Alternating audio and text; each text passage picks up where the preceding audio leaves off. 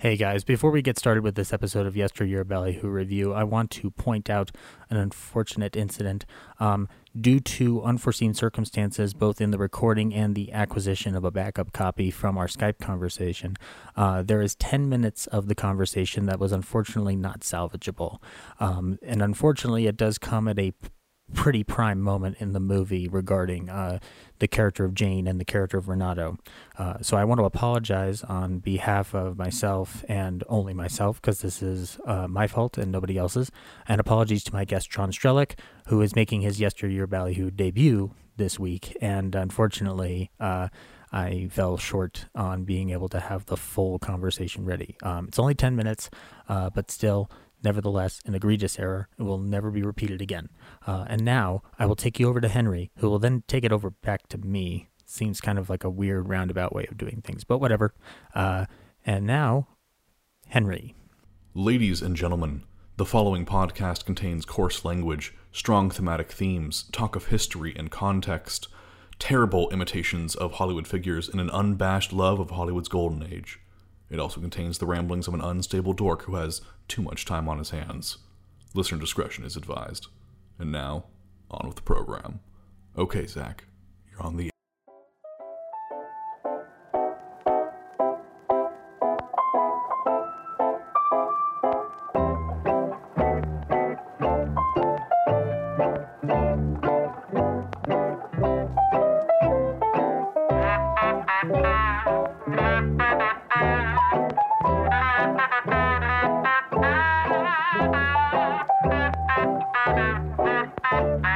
Yesteryear Ballyhoo Review.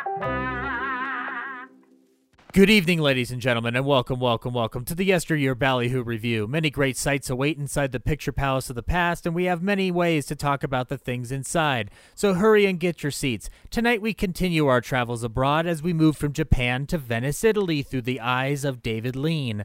Through his lens, Venice becomes that place where the sights are glorious, the gondolas are aplenty, and it can be where even the trickiest of romances can blossom as we follow the passion to be found in the summertime. So see the show and stay behind for a discussion to delight the earbuds.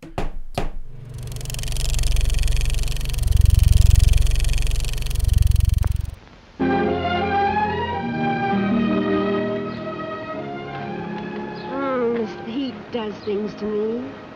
Yes, this is Venice. Captivating, enchanting Venice. The world's most beautiful city. An inviting place for lovers. Here is one man who should know, for this is his home. And here, at a cafe in the Piazza San Marco, is where it all began. That one completely unforgettable summertime we have all known. This was theirs, Jane's and his. And it started as casually as this.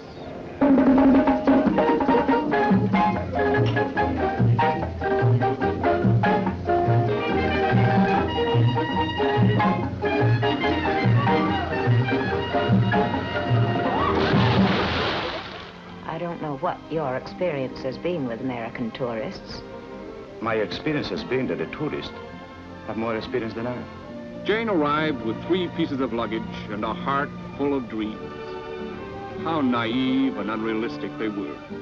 But when she understood that life can never be quite like you dream it, their real happiness began. Why did you do that? Why? There are others whose lives touched theirs, who will always remember that summertime in Venice. Signora Fiorini, who liked some of her guests better than others. Eddie Yeager, the American artist with an eye for beautiful women. Among them, his wife, Phil. Little Mauro, who could worm the gold out of any tourist's tooth. Oscar, lady? He made one mistake with Jane. He told her a lie. It almost ended their romance before it began. Perhaps it should have. For a lady who is not so angry, you do that very well.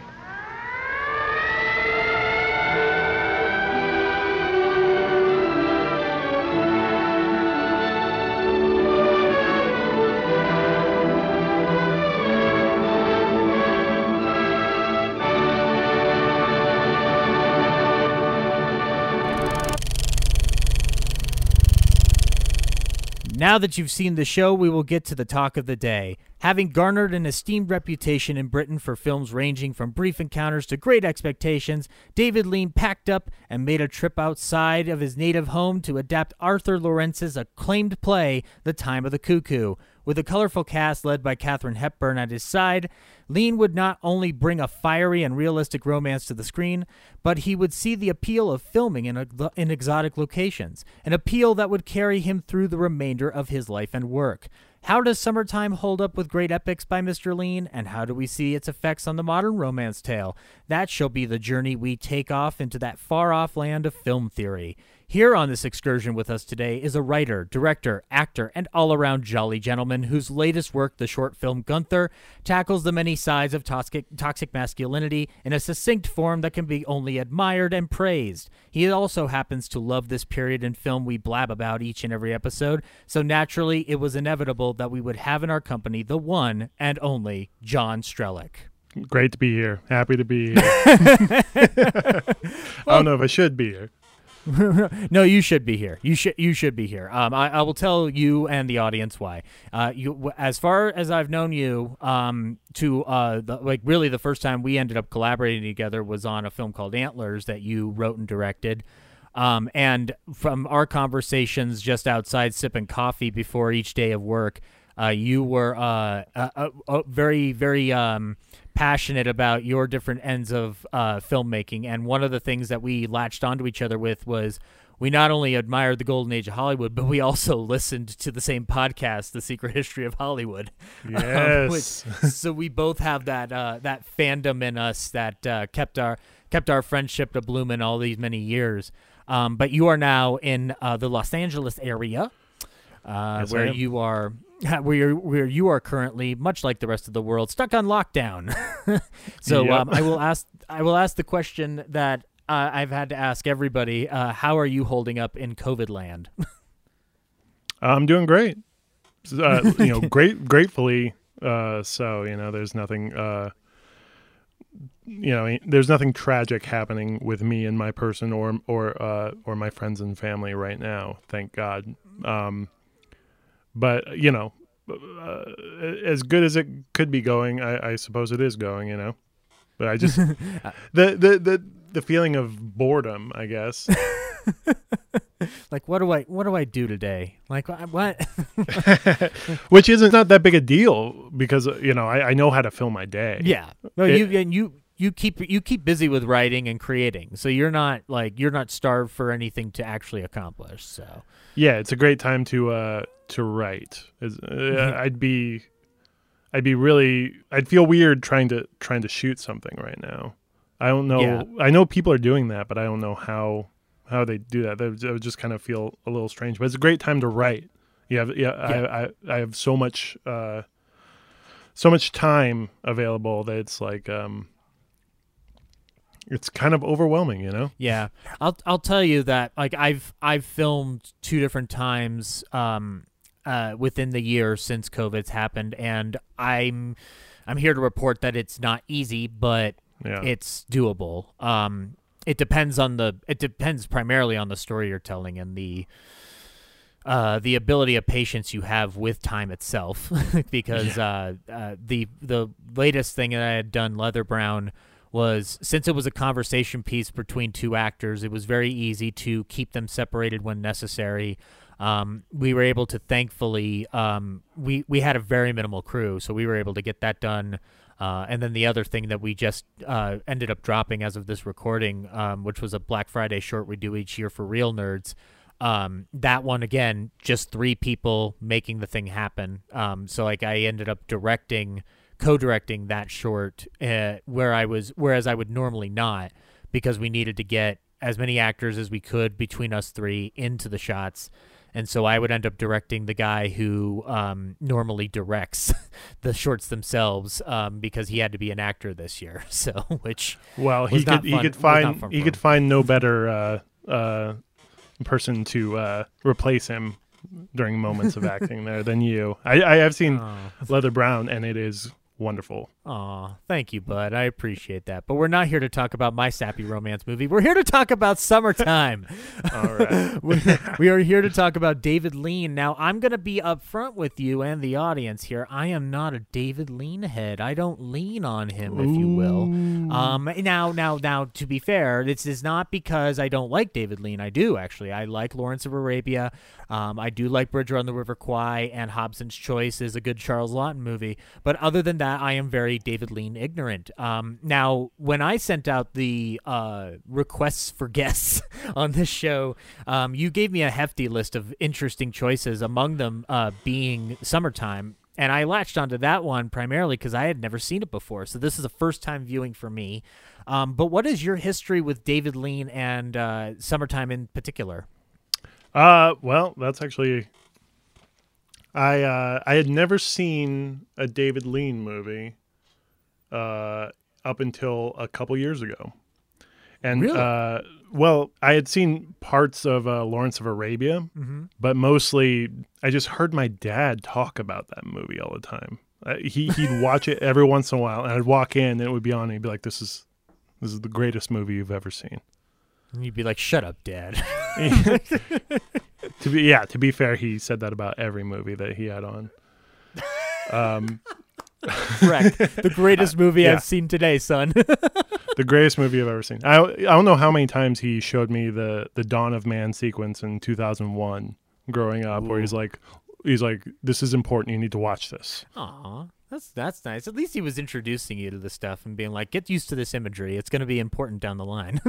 Yeah. Well, I mean, and then he never showed me the rest of the movie. I just watched the Dawn of Man sequence over and over again. For the longest time, you didn't realize 2001: A Space Odyssey was a space movie. I just thought it was a caveman picture. What? There's a fucking robot in here, and he's running a ship. What the hell's going on? It was a surprise. It was alarming. But so you haven't you up until that point, up until a few years ago, you hadn't had really a full exposure to Lean. So then what changed your trajectory to get you to the Lean sphere, as it were? Well, I came about a period of like unemployment, as working in Los Angeles, you are prone to come upon within the film industry. That is a constant word in the sphere of filmmakers in LA. Yeah, and I think a lot more people within all industries right about now are feeling the unemployment. But this was a couple years ago, pre-pandemic, and I had not been...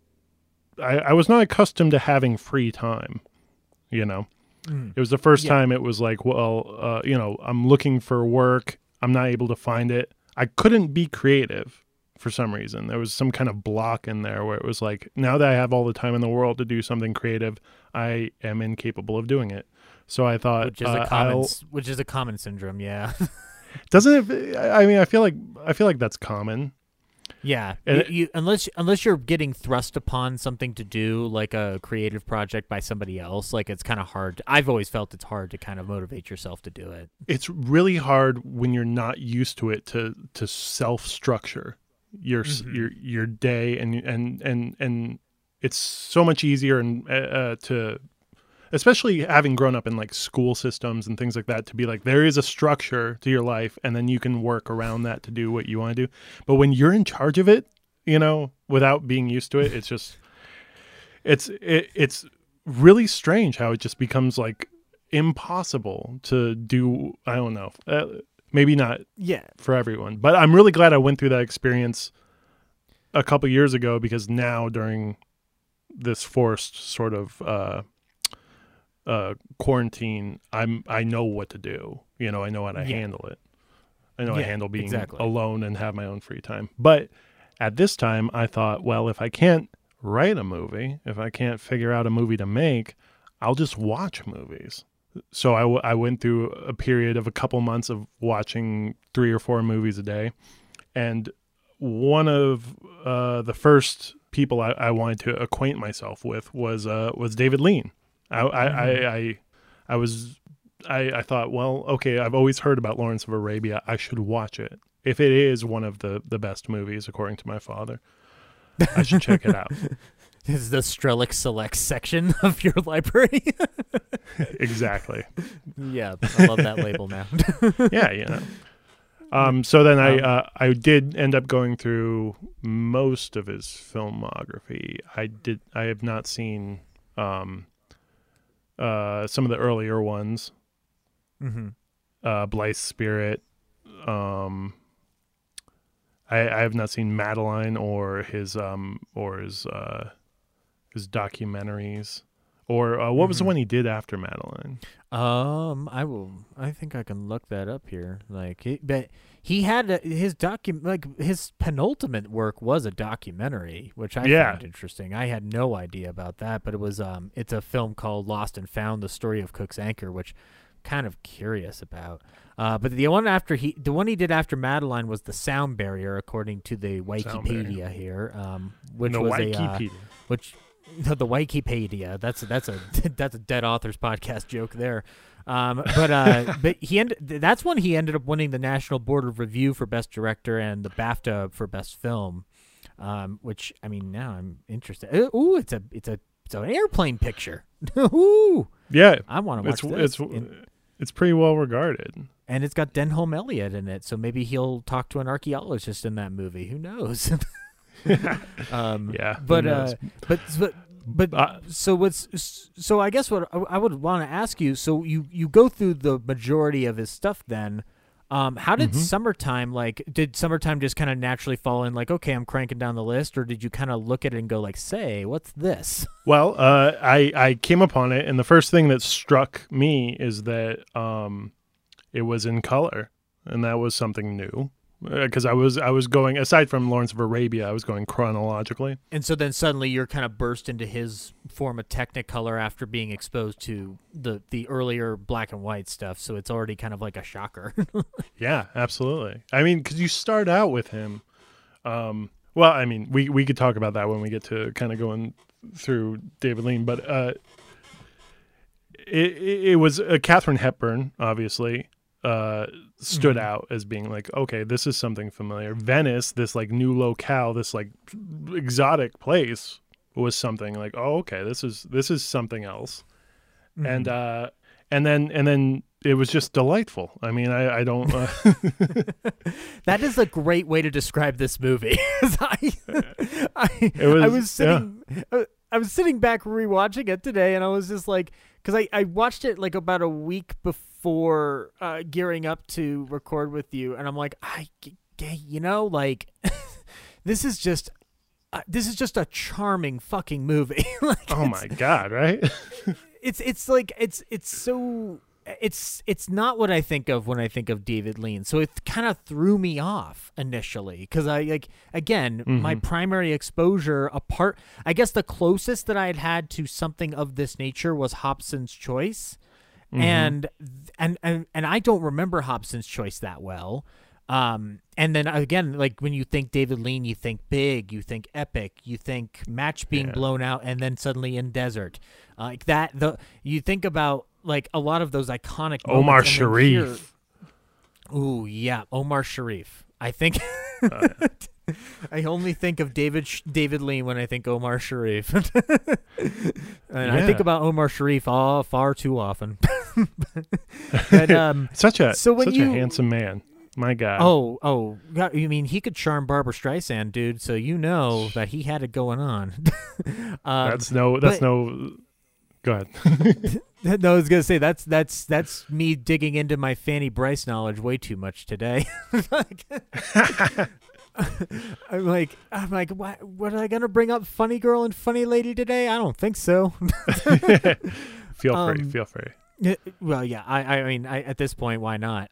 But so yeah, you're astute in kind of pointing out that you're not expecting what you're getting out of Summertime. And I'll say that when it comes to David Lean, we do think exotic location. We do think a place you've never seen before. And a sidetrack on this, if you yourself are already listening to this and go, well, I don't know much about David Lean. Well, don't listen to me. Only listen to Strellick, or more importantly, or just as importantly, I should say, on YouTube, there's a documentary called David Lean, A Life in Film. It's super long. It shows a lot of footage of him directing Passage to India, but also it really digs into why he loves cinema. And I gotta say, like, a lot of the reasons he expouts for liking cinema are very present on the screen with any film he makes, because he describes it as when he first went to the cinema, like, he was entranced by it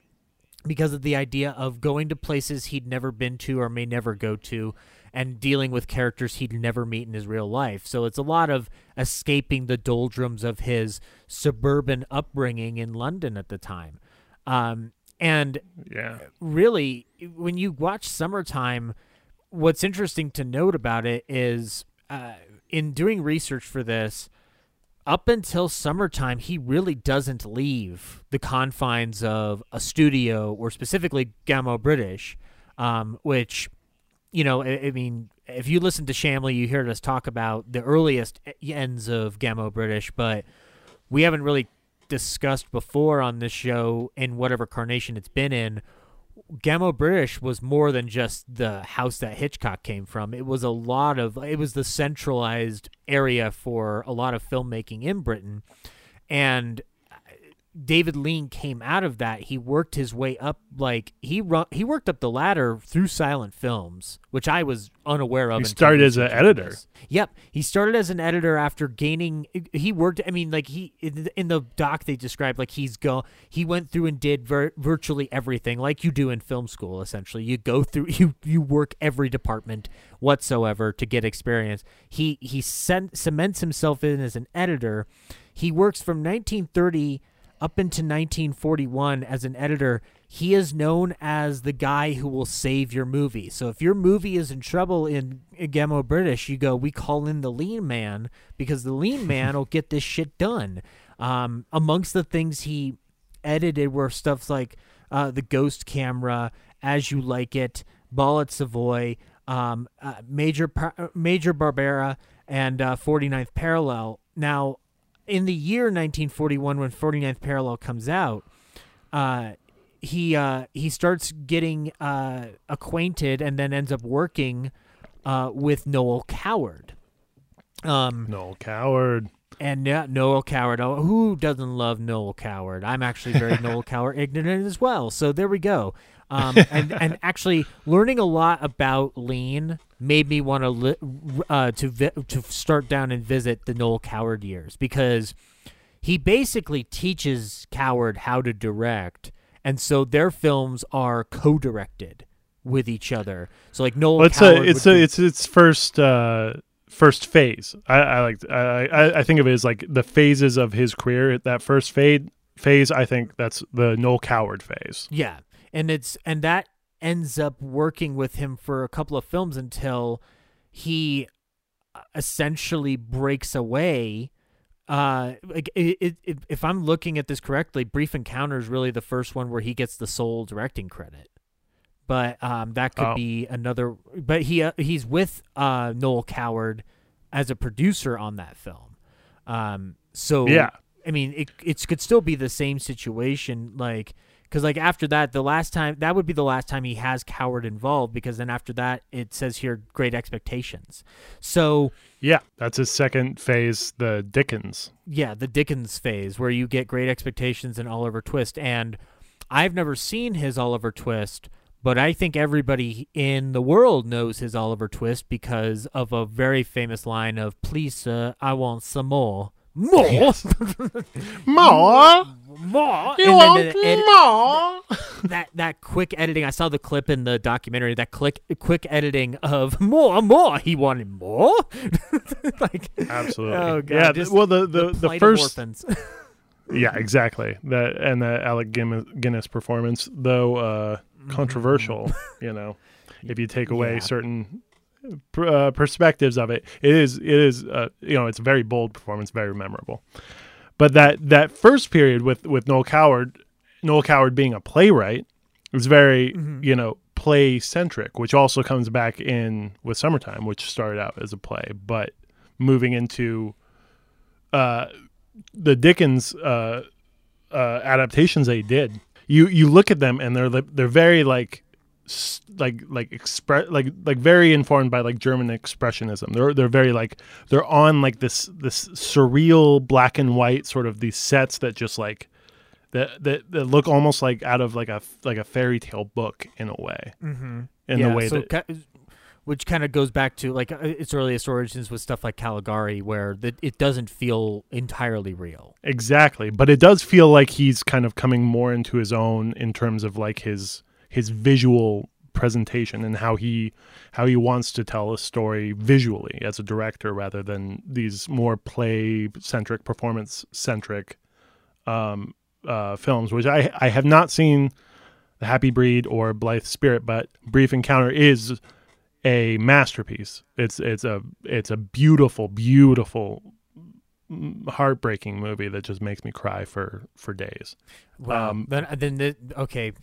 Note to self: start watching Lean, motherfucker. God damn it, I'm missing out. This is what happens when you watch too much. You would love Brief Encounter. You'd love it. It's fantastic. It's so simple and so beautiful. It's on the list, and then we'll sit down and talk about it after we do this because. I think you'll be our Lean correspondent, because you are a David Lean fan, and I also know for a fact that you're a lean fella. So there you go. But so when we get to this point, though, after the coward phase, he essentially he starts the real break. It seems like from all account and from what I'm seeing on screen, Summertime is interestingly his break into what we would tend to identify with his style. And by style, I guess I would mean like there's the convention of like how a director's work is viewed.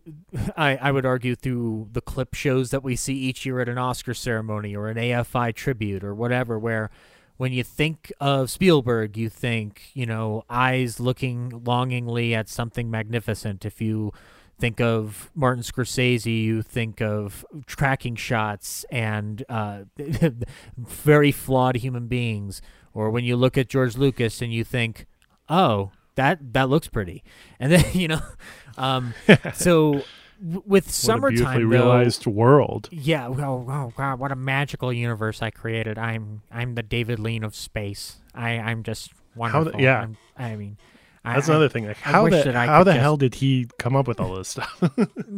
Like how was Star Wars such a fully formed universe in like that first low budget movie? And now that's a different topic, but like I was just thinking about that the other day.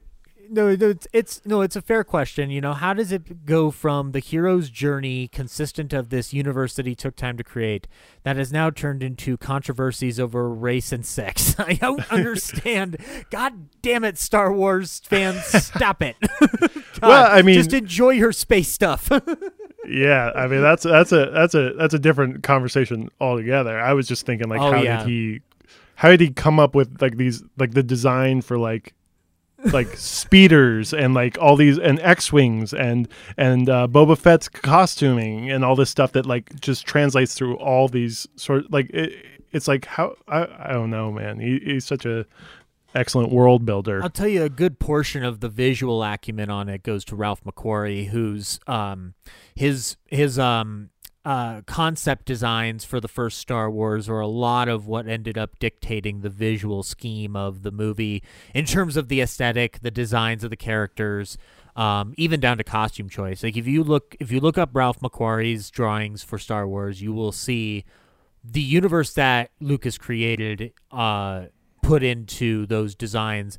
That's where it's like it's McQuarrie sitting down and looking at what Lucas has got and says like, well, it's space shit, so I'm gonna draw this space shit. Like that's that's the best way I know how to say it. I can't be too hoi polloi because we've got I've got too much vulgar language in my system. But well, that's a beautiful thing, the beauty and the genius of that that vision and that world comes down to collaboration and not a sole person, which is so often so true and underappreciated in cinema, that the art of collaboration. Right, which I'd argue is like, it tends to skew our perception of what everybody does in every given department. Like I mean, we can actually get into it within Summertime, because like Summertime, and David Lean in general, David Lean through all the interviews that I watched in prep, like he's very, very collaborative with people. Like it doesn't seem like he's as he's not 100% controlling. Like he is described as a director full of detail and extreme vision, but if you watch the footage of him directing Passage to India, like he's coordinating with everybody on that set. Like he's not like he's not just walking around with a fucking riding crop. Absolutely. Like that image of a director. And to go back to the point that I think you were making when it comes to director styles, he is kind of an anomaly in where like Hitchcock kind of, a Hitchcock movie, it evolved to a certain point, and there was evolutions within that. But David Lean, I feel like he went from these play adaptations to these expressionist novel adaptations to Hobson's Choice, which is like a comedy, to Summertime and these epics and stuff. He was more of a I hesitate to say chameleon, because it's not necessarily him shape-shifting. I feel like it was like he was more like an evolutionary director in a way, like the way, like, say somebody like Bob Dylan as a musician or something goes through this evolution where it's like they just turn into something new and they follow that. Yeah, I would absolutely agree with that, because there is a if we were looking at a director to fit that mold, I'd argue that Spielberg ended up doing it, because he started from a very specific point and then evolved into another point. Now, again, you may be thinking like, well, I'm talking about only 2 points of his filmmaking style. I'm like, no, but if you really look at each film he does leading up to something like Schindler's List, there's always an attempt in some form or fashion to break a mold he's already set up. Yeah. Yes, we know him for blockbusters, but Always is a very underrated film, partially because it's a remake of a film that should be discussed on this show, because it's also a good film. But by the time you get to something like Schindler's List, like Schindler's List is like the ultimate 180 from everything he had done, even in dramas. So he was always finding a way to mix it up. I feel like directors to certain extents are all I mean, ideally being that way, where even like, say, like Wes Anderson, you hear him talk about his movies. It's like he feels like each movie is an entirely new thing, even though people criticize him a lot for doing the same thing over and over again. There's nuance within that is new ground. I think that I would say that anybody who argues that Anderson hasn't changed it up with his films is only looking at his set design and not his movies, because I mean, like Moonrise Kingdom is a very big departure from what he does prior to that with Fantastic Mr. Fox, which is obviously a huge departure because it's animation. But Grand Budapest Hotel is my favorite of his films, primarily because it's this huge step into a very, very dark territory that's not particularly humorous. By the time you get to the end of Grand Budapest Hotel, it is rather depressing because you've gone on this journey and like, oh yeah, right. Ray Fiennes' character is just going to be brutally assaulted and murdered by these Nazi stand-in police. Like, spoiler alert. Yeah. Sorry for anybody who didn't watch one of the best films of 2014. I'm sorry. Yeah. Also, are we doing spoilers with Summertime, or are we withholding that? We will as we get into the plot here. So spoiler alert for Summertime, which I think is unlike Grand Budapest Hotel, which has much more exposure in this day and age. Summertime is a film that was kind of not difficult to find, but it was disappointing how little availability there is for copies beyond DVD, because there's no real Blu-ray attached. There is a DVD put out by Criterion that is still available. It's one of their first or more earlier issues on DVD. And then you can also get it on Amazon Prime for rent, or I'm assuming also at this point the Criterion channel. That's a channel that I have yet to subscribe to, but I'm going to now because I've become a fan of Mizoguchi's films. So now I'm going to get the Criterion channel, Mr. Strelick. Why are you not? Because I am a physical media nut. Do you know? Sidetrack for a second. True. That is true. Do you know, Mr. Strelick, how long I had to wait for The Irishman to be available in my fucking hands? Oh no! It was too long. It was too long. That Netflix stream lags, and I needed The Irishman in my hands. That beautiful, beautiful 3.5 hour film about how men are terrible. I needed it. They're doing the Criterion release for that, aren't they? I know. Yeah, that's what I'm alluding to. I got it the day it dropped. The day it dropped, I went after work. I zoomed over to that Barnes and Nobles, and I slapped my receipt on the counter and said, "Here, give me that shit now." Well, Zach, you are, true to form. You are characteristically very, very hard, mean to yourself, but also the reward. You treat yourself with the aesthetic, the vibes. Yep, and do. I do applaud that. But Summertime's also available right now on HBO Max, Criterion Channel, and Canopy, which is a beautiful service offered by some library systems. So look into your local library system and see if it does an affiliation with Canopy, where you get, I think it's 9 free streams a month. Canopy is something that my library is connected to, and I've tried it out. It is very interesting. Like, I didn't realize they were doing that, and I was like, that's pretty fucking neat. It's beautiful. I love, just a brief one-sentence sidetrack, I love the library system. Please use it to its fullest. Libraries are beautiful. We love them. Yes, that is an undoubted fact. Like, they're going to struggle just as much as everybody else is going to struggle. Support your local library, kids. Give a hoot. Get a book from them. Yeah, pay your overdue fines. Yes. Oh wow. That. One last sidetrack before we get into summertime. I re-signed up for a library card last year, and they were going through everything, and they're like, "Oh yeah, no, all of our overdues have been eliminated. We just asked that you return the book." And I'm like, "Oh, well, that's interesting. Like, why did you do that?" And it was like, "Because we didn't have enough people coming to check out stuff and supporting us." And I'm like, God damn it. Like, me too, man. I heard that. I was like, how are you going to... Oh, man. Oh, God, no. Yeah, support your local library, folks. But anyway, summertime. Summertime. So summertime is... it's an interesting little piece in this respect that it is, as we've been discussing, it's like the first real dip in the toe for David Lean into an epic sphere of sorts, but it's also extremely intimate. And when I say intimate, I mean intimate. Absolutely. The big thing that I want to go into on the production of this film is that it is the final real collaboration Mr. Lean has with the very noted producer Alexander Korda. Now, Korda is a gentleman that I admire greatly because he produced, amongst other things, The Third Man and the fourth greatest film of all time, To Be or Not to Be, by Ernst Lubitsch. But at this point, Korda was receiving capital to make films through London Films Corp.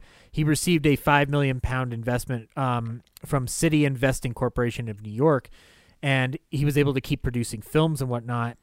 And among those films was Summertime. Now, Summertime was a project that it first originated as a play by noted playwright Arthur Lawrence. And Arthur Lawrence has been discussed before on The Shamley Silhouette because he, amongst other things, wrote the scripts for Rope. Ooh. And so we've had discussions with this gentleman before. And Rope is a film, as we've discussed on the show, that he dips his toe into very tricky territory. Obviously with Rope, it's about murder and repressed homosexuality. In Summertime, it's a little bit less abrasive, but it's still rather scandalous for the era. Well, wasn't it called The Time of the Cuckoo?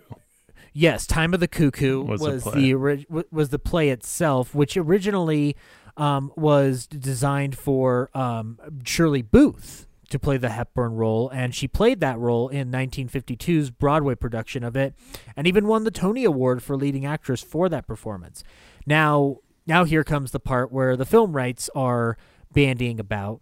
Producer Hal Wallace, who we have discussed before on the Casablanca episode, at this point he's independent. One of the things he has expressed interest is purchasing the film rights to this, but he felt that Shirley Booth was too old for the role, and he actually envisioned not only Hepburn, but Ezio Pinza in the role of our lead Renato. So eventually the rights are acquired by Ilya Lupere, and in conjunction with Corda's London Film Corps is how Lean gets involved. But Lupere actually wanted to get Anatole Litvak to direct this film. And Litvak has been discussed briefly. He will be discussed further because he directed the ultimate movie that finally addressed the Nazi menace with Confessions of a Nazi Spy. But Litvak does not get this job. Done. And then there was a lot of other people who were negotiating for this job, but it ultimately... Wasn't Rossellini thinking about doing it with Rossellini? Yes, he was, and yeah, I don't know how he would have found the time between well, if you know what? If Bergman had been in the movie, it would have been if Bergman had been in this movie. I don't know if I would love it as much, but I wouldn't believe it any less. Because she could totally pull it off. I would love to see it. I don't know if it would be better or worse. I would just love to see it. Oh, yeah. I mean, and when you watch her Rossellini films, she worked well with him, obviously, for multiple reasons. Yeah. But Rossellini, though, I'm trying to picture what his version would be, to be honest. It would probably be black and white. Yeah, definitely, probably be black and white, and I think it would probably be less idyllic than this movie ends up becoming. I don't know how Rossellini would paint the picture that Lean is able to picture with this film. That's because true. It just seems like Rossellini, when I think Rossellini, I think Italian neorealism, very honest. And David Lean makes a movie that is honest while being very, very dreamlike. David Lean's a romantic. Yes, David Lean's. I love the cinema. Although Mr. Strelick, Rossellini might be more Romanesque, so in that way he might be more romantic. You mean it could have been dirtier? No, I mean like Rome. Oh yeah, like Rome. Stupid. No, wordplay. No, never apologize for a good pun, John. Well, never do it. Well, if you look into, thank you, Zach. If you look into the journey that this play went on, just like the literary journey that it went on, I wonder at what point Rossellini would have come in. Maybe he would have done a much more faithful adaptation of the play as it was written, but it was through the journey of it. I mean, it was rewritten by there was multiple people hired to rewrite it. David Lean didn't like that. Donald Ogden Stiers, who was very known for the Philadelphia Story and Tarnished Lady and Love Affair, was one of the people that worked with people like Lean and the producer Norman Spencer, and also S.N. Berman, who was a writer for The New Yorker. But they didn't like what they were ended up doing, and that's when Lean gets himself involved in this project, he eventually brings in H.E. Bates to collaborate with him. The novelist, right? Yes, novelist H.E. Bates, best known for Love for Lydia, The Darling Buds of May, and My Uncle Silas. Books I've never read before, so that's another piece of homework that just I gotta. We're technically in quarantine. I need to read. and not just books about the Marx Brothers stage career. Like that's a great use of your time, but I've done stuff like that way too often. I need to actually read some fiction. You're a busy man, Zach. I mean, I don't know if you got time. Look, I need to know what day Groucho Marx graced the Denver streets on the Keithorpian circuit. This is important, damn it. You're absolutely right. I'm not going to argue with you on that. I also need to know what Jack Benny ate for dinner, but that's another obsession that's never going to go away. Now, here's what I find interesting within Korda being involved is that as this is getting to near the end of the career, for Korda, because he would end up dying of a heart attack not too long after this at the age of 62. But Korda was a very, very prominent figure throughout Hollywood history for across the gamut, working briefly in Austrian and German films during the silent era, and then going to Hollywood from 1926 until 1930, and then taking another brief period out and coming back in. Amongst the things that Korda did, like I said, The Third Man is something he ends up doing as a collaboration with David O. Selznick to create. How loosely defined is the word collaboration when you're talking about David O. Selznick? Oh, that's a good question, and it's an answer that I know all too well. It means that he does whatever the fuck I tell him to. But it's funny. I don't. My impression of it is that it seems like Korda would have much more control, because I don't know how. Selznick had so many things in the pot boiling. Yeah. That it wouldn't surprise me if that was one where he had the least interference. Because like at this point, he's also, at the time The Third Man's being made, he's courting Jennifer Jones. He's doing a lot of stuff that drives him crazy eventually, not the least of which is among his last collaborations with Alfred Hitchcock. So I think The Third Man was like the least of his worries. I think mostly The Third Man has to be a situation where Selznick provided further backing, so that Korda could get it done. And you're talking about Carol Reed too. I doubt Carol Reed was going to give up much of his frame. So and that's a what would be considered like a B movie. Yes, well, a B movie, but with a beautiful speech on a Ferris wheel. It's only in hindsight that everyone realizes those B movies were actually the A+ movies. Oh yeah, absolutely. A lot of your A pictures from the golden age of Hollywood end up actually being the B movies, because they just they're not as bountiful as the actual A pictures, like A Third Man or A Magnificent Ambersons. Fun fact, Magnificent Ambersons was considered a B picture by the studio that put it out, because they screwed over Orson Welles. That's a discussion for another day. I'm not going to go on that rant. But anyway, when Lean is eventually brought onto the project by the insistence of Korda, Korda's like, look, you got to come down. You've got to you go into Italy. It'll be wonderful, David. You've got to do it. It would be fucking great for you. Well, David was going through a divorce at the time. Yeah, because it was from Ann Todd, correct? Yeah. Him and that relationship was not so great. He stole her from another man, and then he said that she used him for her sexual gratification, which is interesting because it's like he's known as a womanizer, and she's the one using him. Interesting. The man had 6 wives. 5 divorces. That's a streak. I think John Huston had less wives than David Lean. Yeah, that's like Ingmar Bergman territory. But to fill in more of the personal aspects of David Lean's choice to kind of go with this is, filming Passionate Friends. He filmed some of those segments in France. Really? So then was that what got him out of his that was the first stupor time from a divorce, or no? That's like no, that's I just need to go to Paris. That's a movie that he met and Todd on. Oh, okay. So that wasn't his. So Summertime isn't even his first true excursion outside of the barriers of Britain.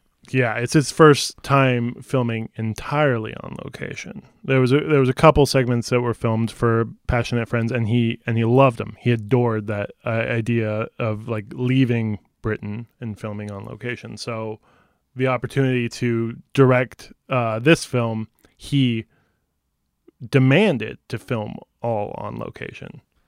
Yep, and so there's a little bit in here.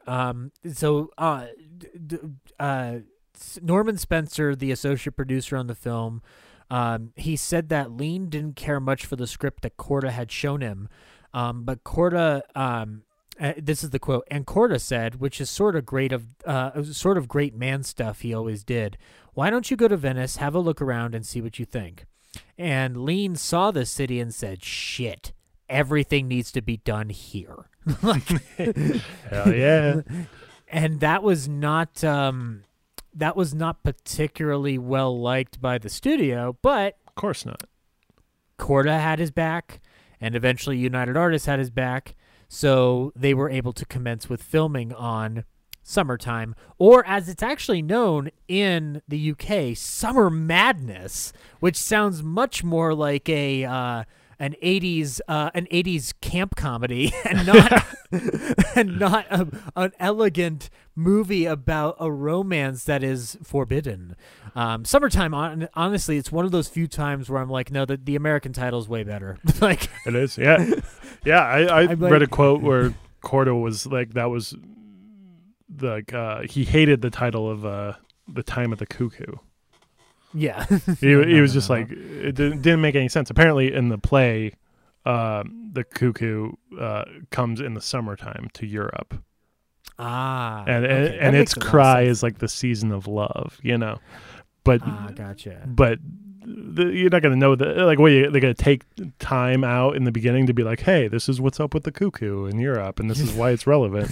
I just want David Lean on film going like, "Hi, I'm David Lean. I'm here to tell you about the cuckoo and how it relates to today's play, The Time of the Cuckoo." Like, yeah. So show him with a book in front of him explaining it to the audience. Yeah, his own version of Hitchcock's kind of cameo. Yeah, talk about evening. And it's a good thing he didn't do that, because Hitchcock, I'm sure he saw Summertime and for a lot of reasons went, "Motherfucker, oh, yeah. Like, that goddamn asshole stole everything from me." We'll get into it, because I saw some shots where I'm like, son of a bitch. Like, yeah, oh my god. And it's in the places you're not going to expect, but we'll talk about it. But yeah, no, the title works better, I would argue. Summertime. It conjures up that romantic imagery. It's great. And it's one of those things where when I was watching Summertime, I was very much reminded of the Linklater Before trilogy. Oh, wow. More specifically, Before Sunrise.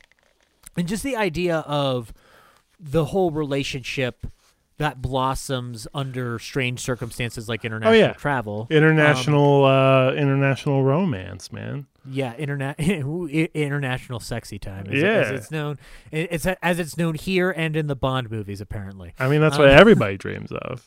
You know. Oh yeah, no. That's why the Bond movies were made. You got action and you got international sexy time. I feel like the sexy. Well, actually, no. You're right. That's probably like the thrust of those movies. Damn it. Yeah, it's all about sex, John. Don't you understand? The action is secondary. Yeah, no. The jetpacks don't mean a fucking thing compared to Pussy Galore. Yeah. Nobody talks about Q's inventions. They talk about the Bond girls. I do, because I give a shit. That's true. But anyway, I'm going to go through the production credits here on Summertime, and we're going to jump into this plot. Let's do it. And as we do, there are some interesting tidbits of the production that come within this, but it helps to kind of go through them by plot, because there's a big one involving Miss Hepburn that that I was like, I'm surprised that she spoke as highly of David Lean as she did after this. Oh. But yeah, I think you know what I'm talking about. We're going directed by David Lean, produced by Elia Loper, written by H.E. Bates and David Lean, based on the play by Arthur Lawrence, starring Katharine Hepburn, Rossano Brazzi, Darren McGavin, Issa Miranda, Mary Eldon, Jane Rose, McDonald Park, Jeremy Spencer, Andre Moliere, and Gino Caravelli, who are both uncredited. Those last two are uncredited. Gaetano Artero plays Mauro. We've got a beautiful score by Alessandro Ciogini and cinematography by Jack Hildyard, who I'm just gonna jump right out and say this. I've never been more entranced by imagery whose work I did not know of until it was too late, because he was the cinematography of two films I've seen not for reasons involving this show. He was the DP on The Message and Lion of the Desert, which were produced and directed by Mustafa Akkad. And the only reason I've seen those films is because Mustafa Akkad is the father of the Halloween franchise, because he's the one who owned the rights, and his son Malik now owns the rights to him as well. So I did not realize I had watched Jack Hildyard work before until I was like, oh yeah, Lion in the Desert. He also did Hobson's Choice, didn't he? Yes. Okay, then that's right. Then I have seen other one. Yep, Hobson's Choice and Bridge on the River Kwai. Holy shit. Okay, never mind. Jack Hildyard has always been in my life. I just never realized it before. Well, he didn't. He didn't. Was he even nominated for the Academy Award for cinematography this year? He won the Academy Award. He won. No, he wasn't nominated this year, but he would win the cinematography award for Bridge on the River Kwai. Which, there you go. Duh. And actually, he also did Laurence Olivier's film Henry V, which I have seen. So yeah, there we go. Okay, he's underrated. And he worked. Yeah, very or under discussed, more likely. I don't think you could overrate him or underrate him. He's perfectly rated. We just don't talk about him because I'm part of the problem. And then the editor is Peter Taylor, which editing is very important in a David Lean film. No matter what David Lean film you are discussing, if you think of David Lean, you think of editing, because that's all they talk about in everything regarding Lawrence of Arabia. His transitions. How could you not? And his transitions in this film are good. They're not they're not what I think of when I think of David Lean necessarily, but they're there. Yeah. But we'll jump into this plot right now, because a lot of shit happens and some silly shit happens in it too. But it's all adorable and wonderful, and I can't wait to get into it, because we're about to embark through the eyes of the adventurous Akron, Ohio native Jane Hudson, played by Katharine Hepburn. She is on a train, and she is arriving in Venice, Italy, after her voyage. And right off the bat, we realize that she is the first Instagrammer, because she is taking photos of everything she sees. Oh my God! 8mm film. She's taking home videos of it. Yeah. She didn't need that story filter that we all like to, that retro film filter that we all like to use on Instagram. It was there.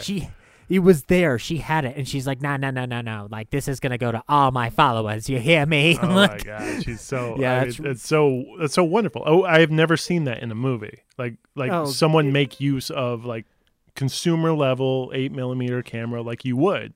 Yeah, and it seems like that's something that I don't see a lot in films of that era. Like, I mean, I'm trying to think of an actual exception, and I can't think of one off the top of my head. So this was it was interesting to see it. And not only is she doing that, she is directing.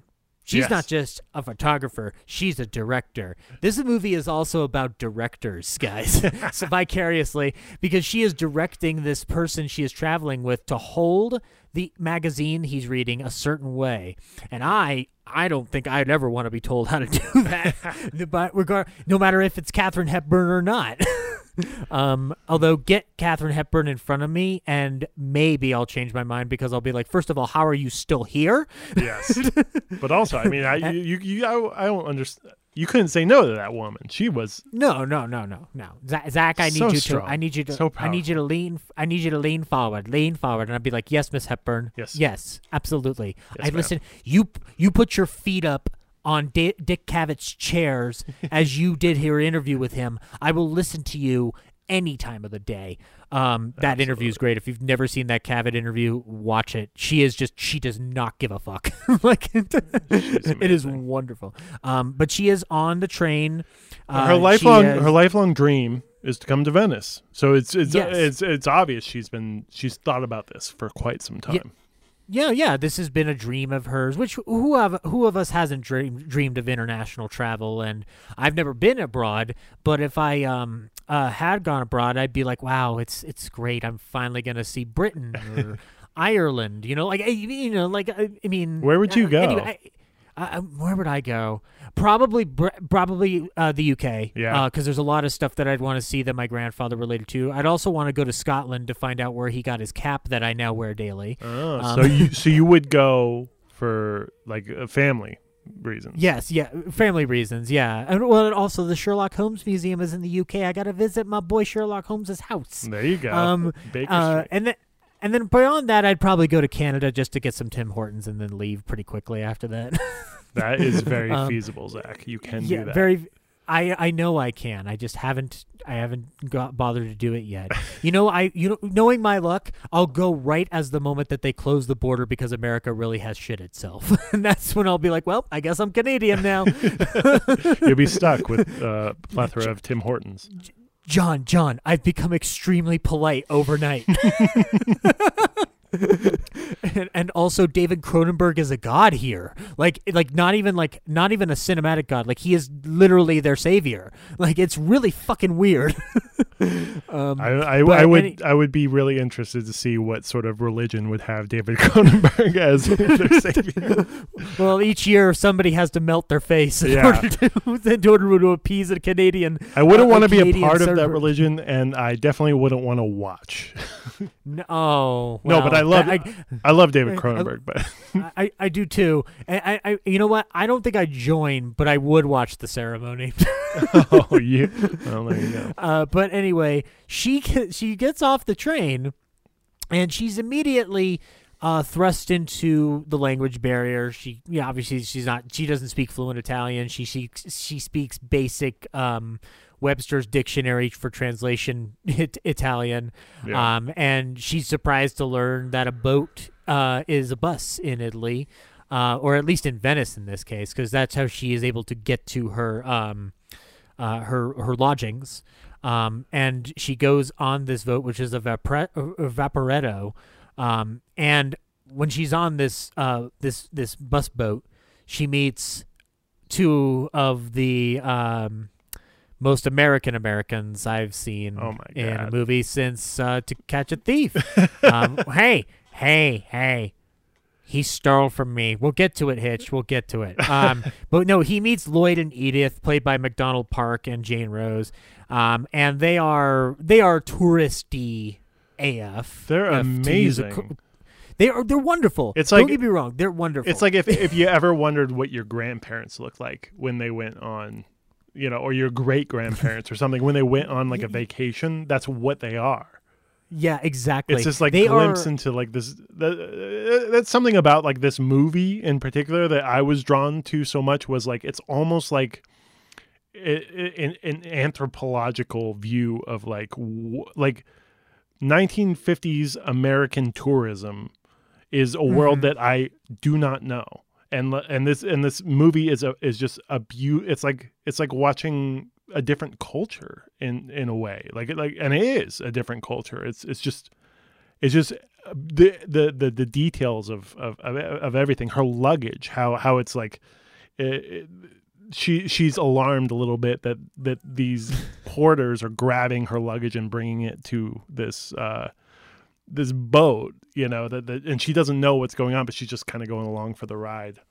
And this is also the establishment of Lean really digging into the visual sights of Italy. Like this is where we're really going to start to see him taking us into a world that especially an American audience has never experienced, and or has only seen in photographs. But something to keep in mind within this. So this film is released in 1955. To Catch a Thief is released the year before. Both films deal with international travel in the regard of a post-war world. where majority of your tourists are coming for one of two reasons. One, the country's now open again and isn't under fascist rule. Two, you also have soldiers returning to the sites of the war, and one of the two is happening within that sphere. What's interesting to see is how two different British directors handle international travel at this point in time. Now, Hitchcock obviously does it through the Hitchcock lens of like, well, yeah, but there's going to be a fucking robbery and Cary Grant and Grace Kelly are going to eat chicken and beer off of the fucking cliffside. But David Lean is a little bit more like, no, just very nice and quiet. We're going to see the sights. We're going to see everything around that Venice has to offer. Well, that's what's so interesting about it is like for being a adaptation of a play, the city itself is absolutely a character in this film. Which I think is the big thing that Lean brings to the proceedings, apart from whatever he does in the writer's room to touch things up, because I feel like Lean, this is another reason why I'm angry that I haven't watched any more Lean movies than I have, because he does have a great ability to transport you into the world that you're about to live in for the next hour to 5 hours. But also he provides perspective with his characters and his camera to put us in the world, period. I'm going to jump like a bit ahead a quick second where when she gets off the boat and she goes to she's going through the narrow alleyways, the camera is the perspective of the camera is such that it encapsulates you in that alleyway to this point where I'm like, okay, I am entering this world that she is now about to discover too. And the same thing happens on the boat. We get a lot of imagery of the different boats passing by. We see that there's a traffic system. Unlike America, the green light is on top and the red light's on the bottom. Yellow still stays in the middle because that's never changing. It'd be weird if it did, and it would just be off. And the American tourists are interesting because they provide like a counterpoint to her experience, obviously, but they also like explain like how Jane's probably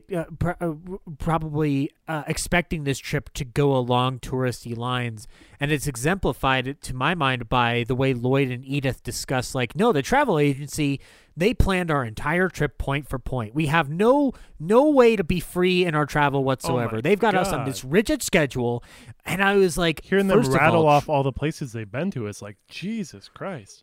What? Yeah, like the travel agency isn't messing around, dude. Like, and it's like everything is planned out. Like they're like every part of their day, everything is like even their free time.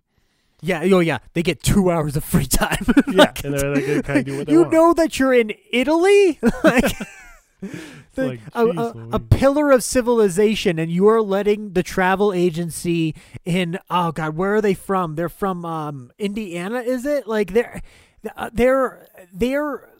going to let that agency dictate their entire Italian experience. Yeah, that's got to be sad. I mean, they're stoked about it. I feel like that was kind of how things were. You know, I mean, it's interesting how travel agencies kind of aren't really a thing anymore. Oh no, you can book your own. Do you remember the last time you ever saw one in person? I remember, like, my dad used to get plane tickets through a United Airlines travel agency hub that's not too far from where we live, and now it's a nail place. That's fucking weird. In my small town that I grew up in, there was like a travel agency like in the town, and the AAA even did it. I remember, like they plan out your road trips and stuff, or other things that you had to do for international travel. Like it's a concept that doesn't exist anymore because I think the internet has provided your own version of a travel agency. It'd be like, here's the bars you go to, here's the clubs you go to. You don't and for need me, it. it's like here's the cinemas you go to. Go to the Prince Charles Cinema when you go to Britain, Zach. I will. Thanks, travel guide on Google.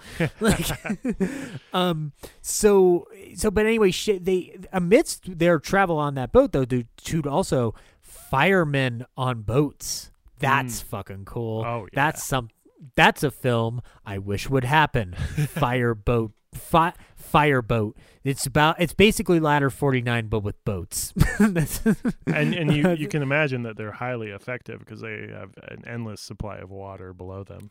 Oh, that's what I thought too. I'm like, are they just literally putting a pump down through the boat? just pumping out there. Yeah, it's just like no, Italian water, got to take out Italian fire. Like, and I take that back. It would be Backdraft but with boats because Ladder 49 is garbage. But Thank God you Backdraft. corrected that. Thank God. Yeah. I'm sorry. It's the only good thing Billy Baldwin's ever done is Backdraft. But anyway, she gets off the boat. Again, we get that perspective shot, and she is brought to her hotel.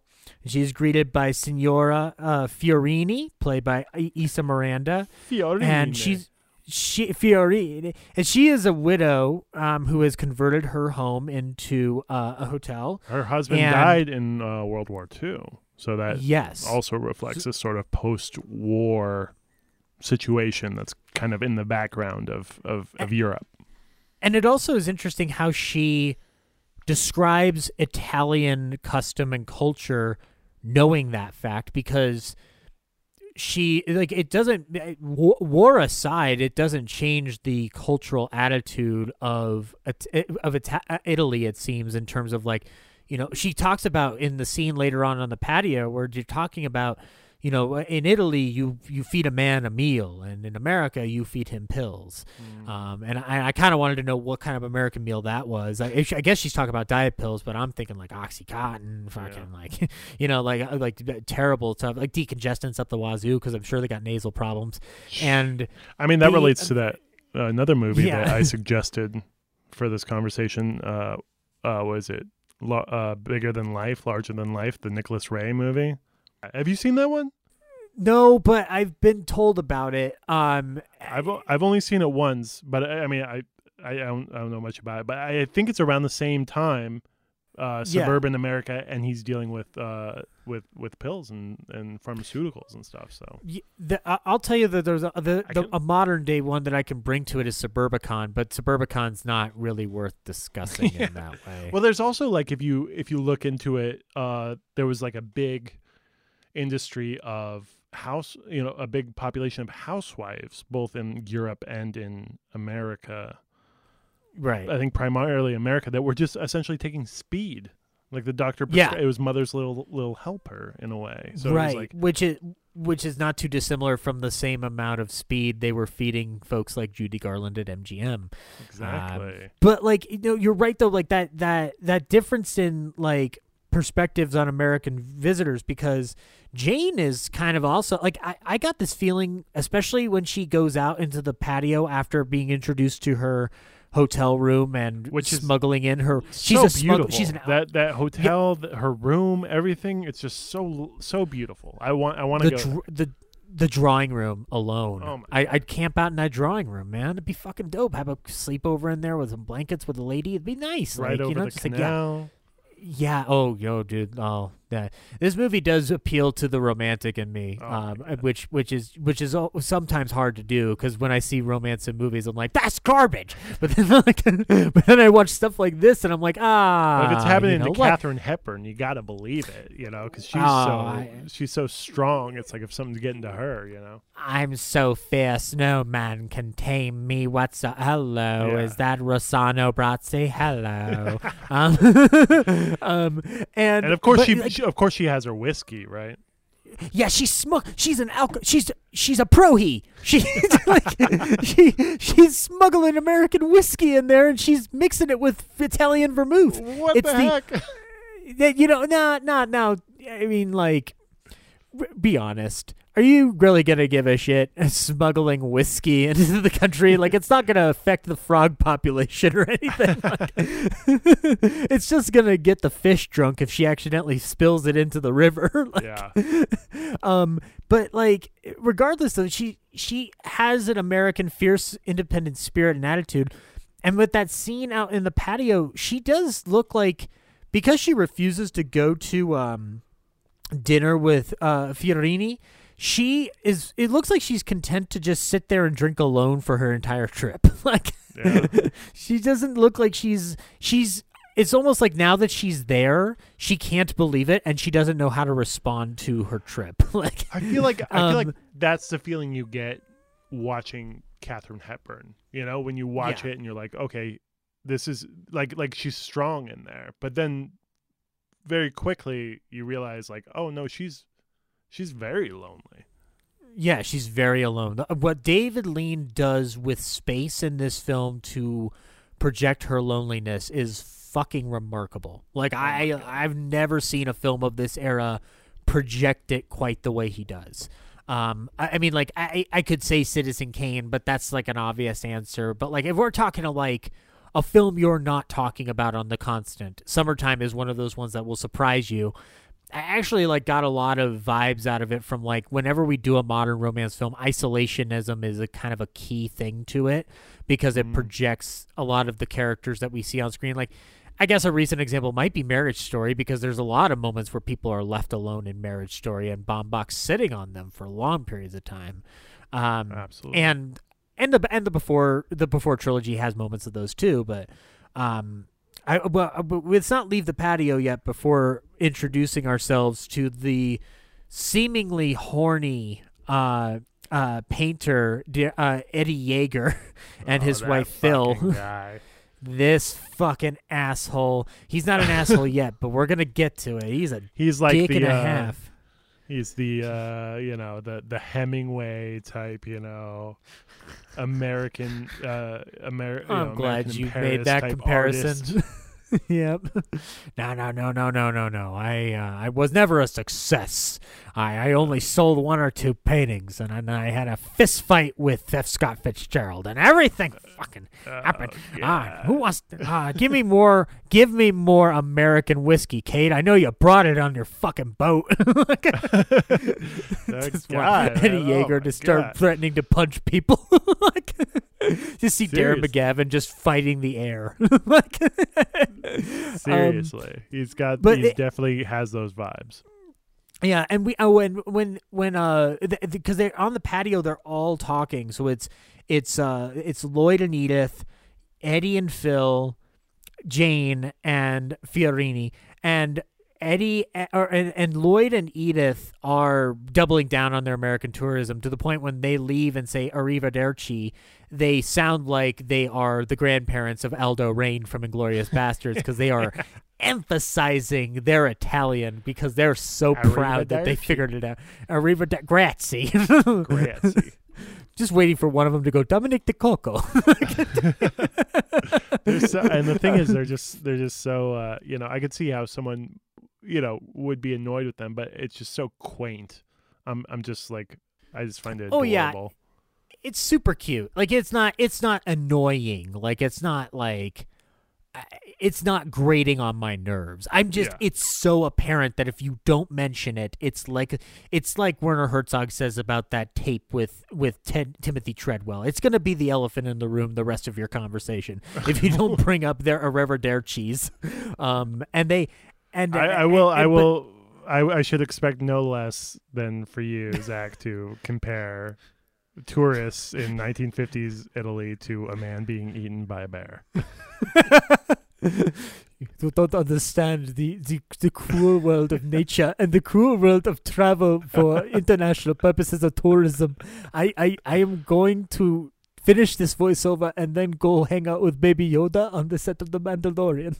I love it. Oh, God. Watch Grizzly Man, guys, and get frustrated every year like I do. That's my hate watch movie each year because I sit down and I go, don't fucking interact with the bear. But the thing is, he did it for like 9 years successfully, so you can't say he was totally crazy. It's such a conflicting movie. I understand, John, but I yell at the movie each year hoping to God that Timothy will listen to me. But anyway, we're not here to talk about Timothy Treadwell. We're here to talk about Katharine Hepburn and her Italian journey. Now, she actually, before, one of the first people she does encounter within her Italian travels is Mauro. Charmer, jeez. Yeah, guy. He's a smooth operator, this Mauro. He is. What do you call that? He's like a he's like a boy who just like helps tourists. Was that like a job? What was he doing? I think he's literally just a street urchin. Like he doesn't really have a home. He kind of wanders. He sells what he can. He's like a panhandler who's like helpful. He sells her a postcard, but then I was like, but she gives back the postcard, and I'm wondering, like, was it a dirty postcard? Like, was there fucking nudity on that thing? Like, you don't get a view of it really. You never know with Morrow. I love him though. He reminded me of. Did you see that? What was that show? The Aziz Ansari show. Oh, Master of None. Master of None. I think like the second season, the first episode, he's in like Italy, and he is hanging out with an Italian boy. Really, I haven't seen Master of None yet. Yeah, but now I've got to check it out then to see. It's like, oh, okay.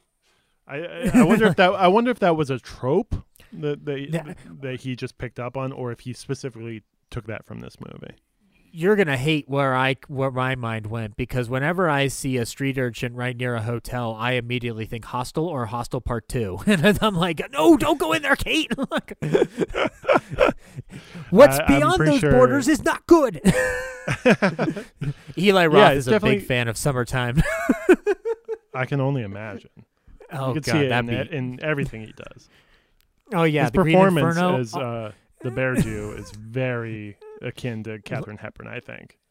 Yeah, I agree. And fun fact, the Green Inferno is immediately inspired by Dr. Zhivago. You just don't, you're just not putting it together right away. But it's doing the homework that really matters. Yes, exactly. And I will give Eli Roth credit any time that I possibly can, because I think he gets shit around a lot. But anyway, Jane, though, she goes out on her own. And Lean is fucking beautiful with his photography here. She goes out to, amongst other places, an entire plaza where she is surrounded by couples. Like, that's what it's like for me every day when if I go out to a cafe and I see couples hanging around and I'm just left alone. Like, that's what it is. And anybody can have that feeling too. Everybody's been alone. And imagine being in like one of the most romantic places in the world. Oh God, yeah. Now, thankfully, I have never had that double down on that. Oh, me too. I'm trying to think. Like, Boulder's not romantic. Oh my God, the way he shot that is just beautiful. These just like these tables just spread out in this giant square of like these. This is just where these people congregate. It's a mass sea of activity. It's like a mass sea of activity. Like, and you were trying to with all this quarantine, I'm just like going crazy. I'm like, I want to be there. Wear a fucking mask, guys. When this comes out, this episode should come out in about February. If we're still having to wear masks, fucking wear them. Wear a mask, but also daydream about going back to 1955 Venice, Italy, and hanging out in this beautiful plaza that's shot. I mean, we haven't talked about it, but the Technicolor. I mean, come on. The Technicolor. Yeah, now and this is a time in Technicolor where the rules are starting to be loosened because Natalie Kalmus has less of a grip on the balls of the film industry, because this is around the time also where folks like Houston are starting to muddle with the color. Lean, I'm trying to I'm not super color appraisal wise. Like, I can't tell exactly how Lean is doing it, but it is very similar to how Cardiff does stuff, where it does feel like a painting, but it doesn't feel like a painting Cardiff would do. It feels like, you know what I'm saying? Like it. Yes. It's like reminiscent of that like early color photography that was going on like in secret, because nobody thought that anyone cared about color photography. Where it's just like the reds are just like like what is going on? It feels like it's sort of like an advanced successor to that two-strip process that was primarily green and red, and you have the reds in here are super. Yeah, I looked into like the history of Technicolor, man. That it's such a beautiful thing. Like they had the utmost of integrity about what they did. That it took them years and years to go from 2-strip to 3-strip because they had to do it right. And it's just the beauty of like these people, the Technicolor people is just like their dedication to getting this as right as they possibly could. The like how long it took them in this endeavor to do this. And the beauty of it, and then now you will never. Odds are you'll never see a Technicolor movie filmed again. It's the factories No, you are gone. won't. You can't. I mean, you can't make Technicolor film. If I could recommend anything to you, John, if you it makes me want to cry. If I could recommend anything to you, it would be the on the Robin Hood DVD release with the Errol Flynn Robin Hood. Yes, on that DVD there, and I'm assuming on the Blu-ray as well. I don't own the Blu-ray, but there's a documentary on Technicolor and its founders, the Kalmuses, and specifically Natalie Kalmus is very discussed in it because she was very much the Technicolor supervisor to the studios for all the ball busting that she ensued on the industry. She did give a shit about the process. The Technicolor films of a certain era look that way because of her. But filmmakers like Lean, but I would actually go more specifically to filmmakers like Powell and Pressburger, who with stuff like The Red Shoes really know how to emphasize those colors. And that's, again, Jack Cardiff, one of the greatest cinematographers to ever live, is one of those guys who knows how to paint with that lens. And arguably Jack Hildyard does too, because there are colors in this film that pop for the right reasons. There's nothing's frivolous in the frame. Like I just adore Technicolor. Every time I see it, it just gives me so much joy. I don't know what it is. Like I'm sure that at a certain point they're gonna come up with some digital intermediate that's gonna be able to perfectly replicate like the color saturation and sort of like the sharpness or lack thereof in Technicolor, but it's just not going to be the same. I don't know. There's just something about it that just hits me somewhere deep. It's. I would argue it's the image you feel when you think of movies. Yes, and it's not even just the word Technicolor itself. It's the feel. It's the mood. It's the vibe. Like not to. I mean, like I'll bring up these two. Wizard of Oz. Yes. And Gone with the Wind are two films that exude Technicolor. Now, obviously, if you've listened to the show, I'm a fan of one of those films, and that's it. But I will never deny that the other one has some of the most beautiful photography you will ever see in your life, in terms of the colors, in terms of the space. There is something about the Technicolor process that has never been matched. When I speak of Powell and Pressburger, I mean you sit down and you watch The Red Shoes fucking now, because that is a movie that is bursting with the best Technicolor has to offer. And what's interesting is at this point in film history, folks are starting to fudge with it. And one of the things, we'll get into it with the Houston series, but Houston actually finds a way to muddy it up to his storytelling advantage, where the color is present, but he's finding a way to make it feel like you are set in the era of Moby Dick. And that was something that, and there was also something that when he did Moulin Rouge, he was trying to create the fog of that environment in that era, like that Parisian haze, and Technicolor did not like what he what he was doing. And I will not spoil the story now, but there is a thing that John Huston says to the Technicolor people that is some of the best shit I've ever heard in my life. I'm excited to hear it. Yeah. Anyway, though, I'll go ahead. Don't spoil it. Don't spoil it. Don't spoil it. All right, it's got to be saved for the Houston series. I love anticipation. Do not spoil it. I'm sorry, anyone listening, if this just aggravates you, but you just continue to listen, Zach. You'll figure it. Don't listen to John. He's out of his damn mind. Listen to me, David Lean. Don't listen to this show.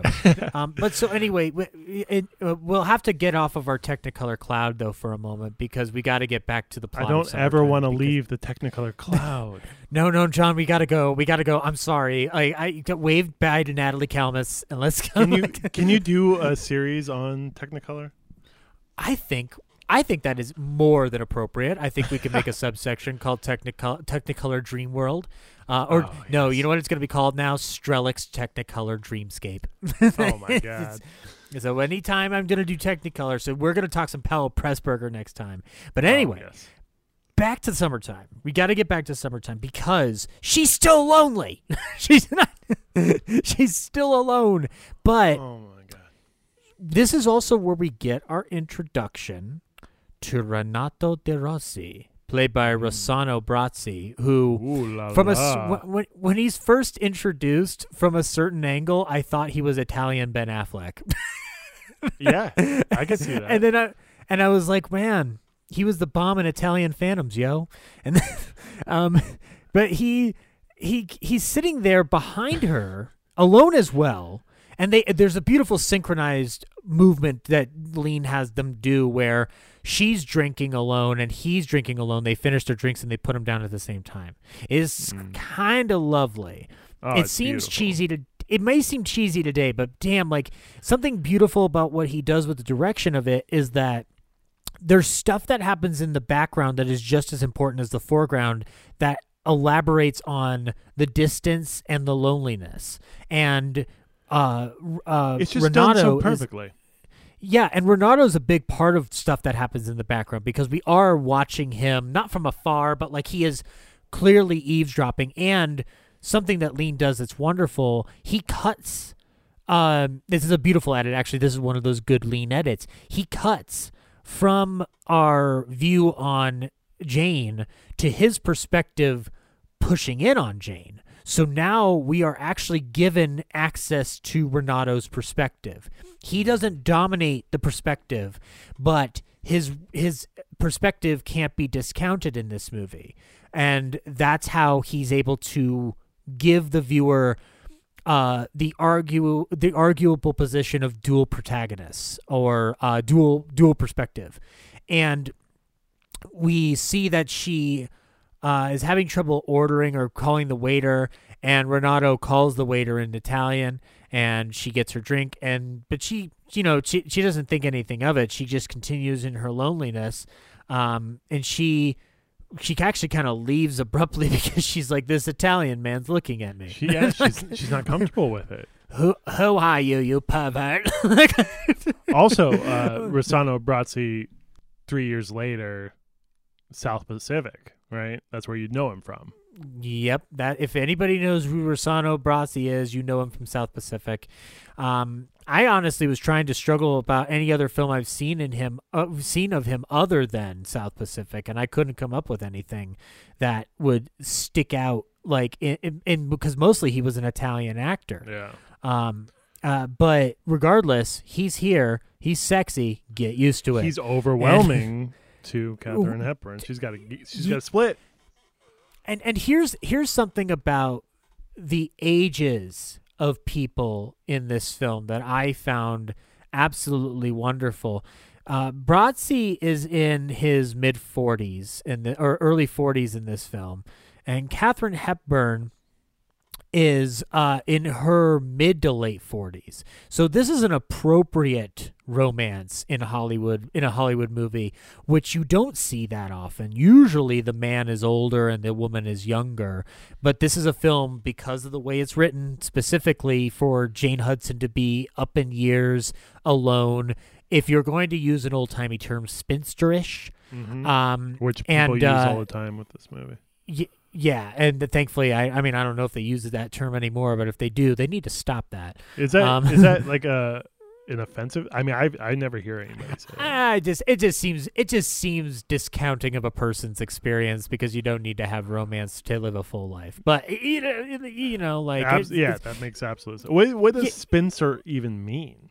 Yeah, I believe it's an unwed woman up in years who is redeemed by others to be alone the rest of her life with, like an old maid. Yeah, an old maid. Yeah, like it's like spinsterhood is like the second level before you achieve old maid status.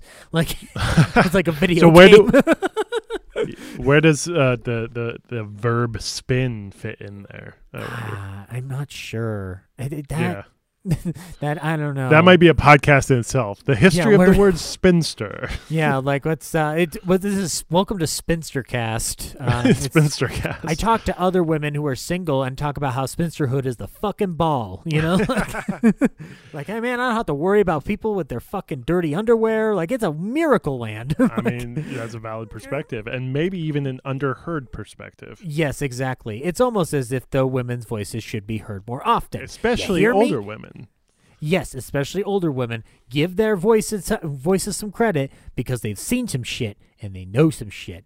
Like Jane. Jane's seen some shit in terms of the perspective of her being like, she calls herself a fancy secretary or like a glorified secretary in a respect. And like, you know, like she's seen a perspective where even though she's independent, you know, she still feels lonely for that result. Like, being independent has been a life sentence for her in terms of like, well, no man will ever touch me because I'm too fucking fierce. Like, which is, it's not like uncommon for Hepburn to play that kind of role. It's just that like, it's not what we know her for. When I think of Hepburn, I think of Tracy Lord. Hands down till the end of time, it's going to be Philadelphia Story no matter what. I think of her in Woman of the Year too, but I have problems with Woman of the Year by the end of the movie. But I still love it. Baby.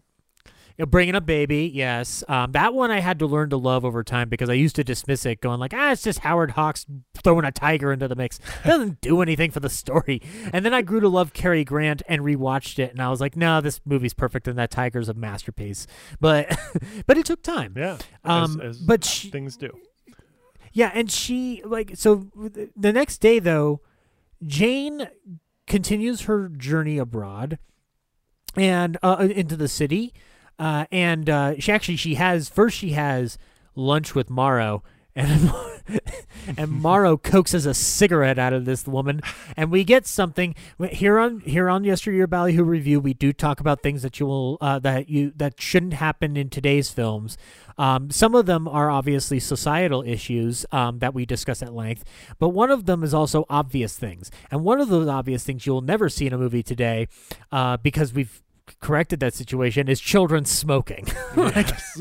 This was bizarre. Now I'm going to make a comparison that has never been made in human history and will never happen again.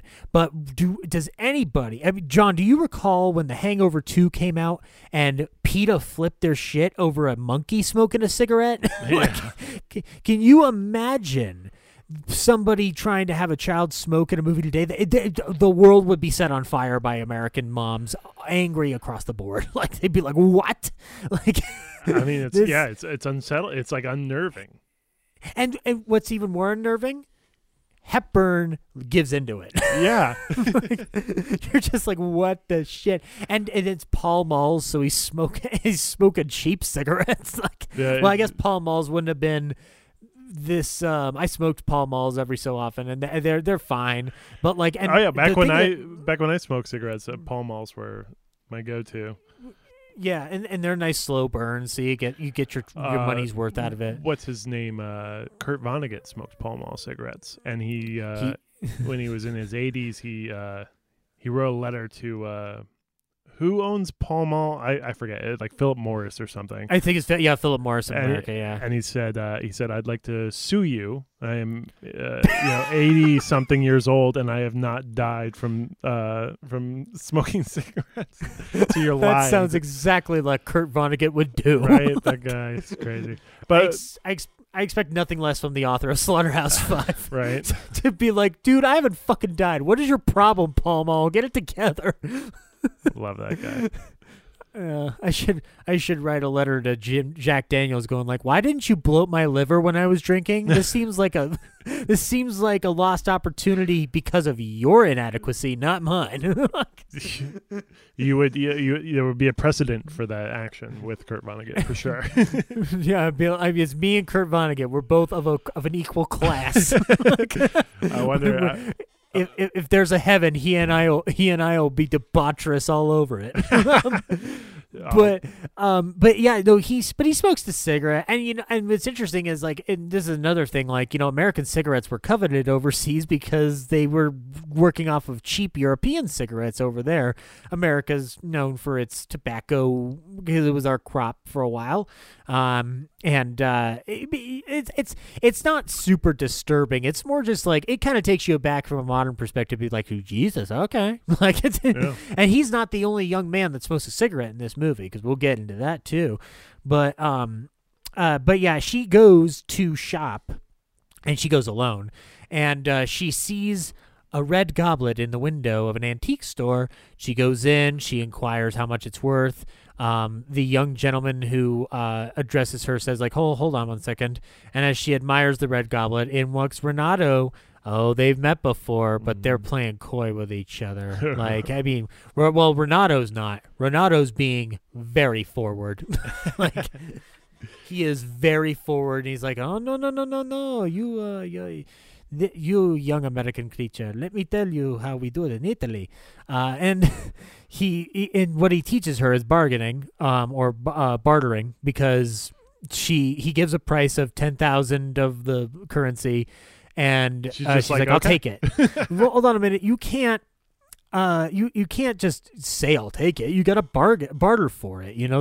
This red goblet is 18th century, so it is worth something, but you got to barter. That's the Italian way. And she doesn't want to barter, but he kind of just goes okay, I'll barter for you. 10,000 down to 8,000. He does the job for her. And he wins her over. He does. I mean, it's charming. Yeah, it is charming. It is super charming. She's falling over herself. When she leaves, she says, in her mind, it's I got to go. You're just too sexy for me. I'm literally stumbling over myself. And then the camera moves and sees her going out the window, and you see her trip as she looks back. And it's so adorable. It's so wonderful. Oh, these two are falling in love. And seeing Katharine Hepburn so vulnerable. Oh yeah, he's like, I'm fierce, independent, but god damn it, he's delicious. And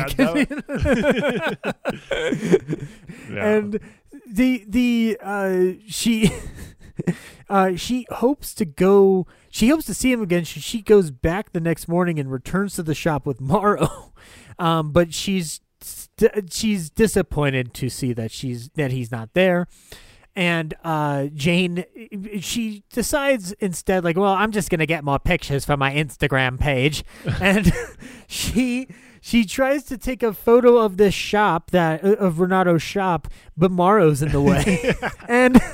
And she's like, you little brat, get out of here. Now get out of my fucking frame. And she finally tells him, okay, I want you to get behind me and just stay there. Don't move. Like a true director. Get out of my fucking... It's like Curtiz when he's going a little bit more to the right. More to the right? Okay, now you're out of the picture. Go home. She's so focused. She gets him out of the frame, and she starts doing a fucking a tracking shot that Scorsese would be like, yes, more, and she does it to the point where she doesn't look behind her, and Morrow just lets her fall into the fucking into the Italian waters, the canal. And the canal, and then this is Thank you for correcting me. I got you, Zach.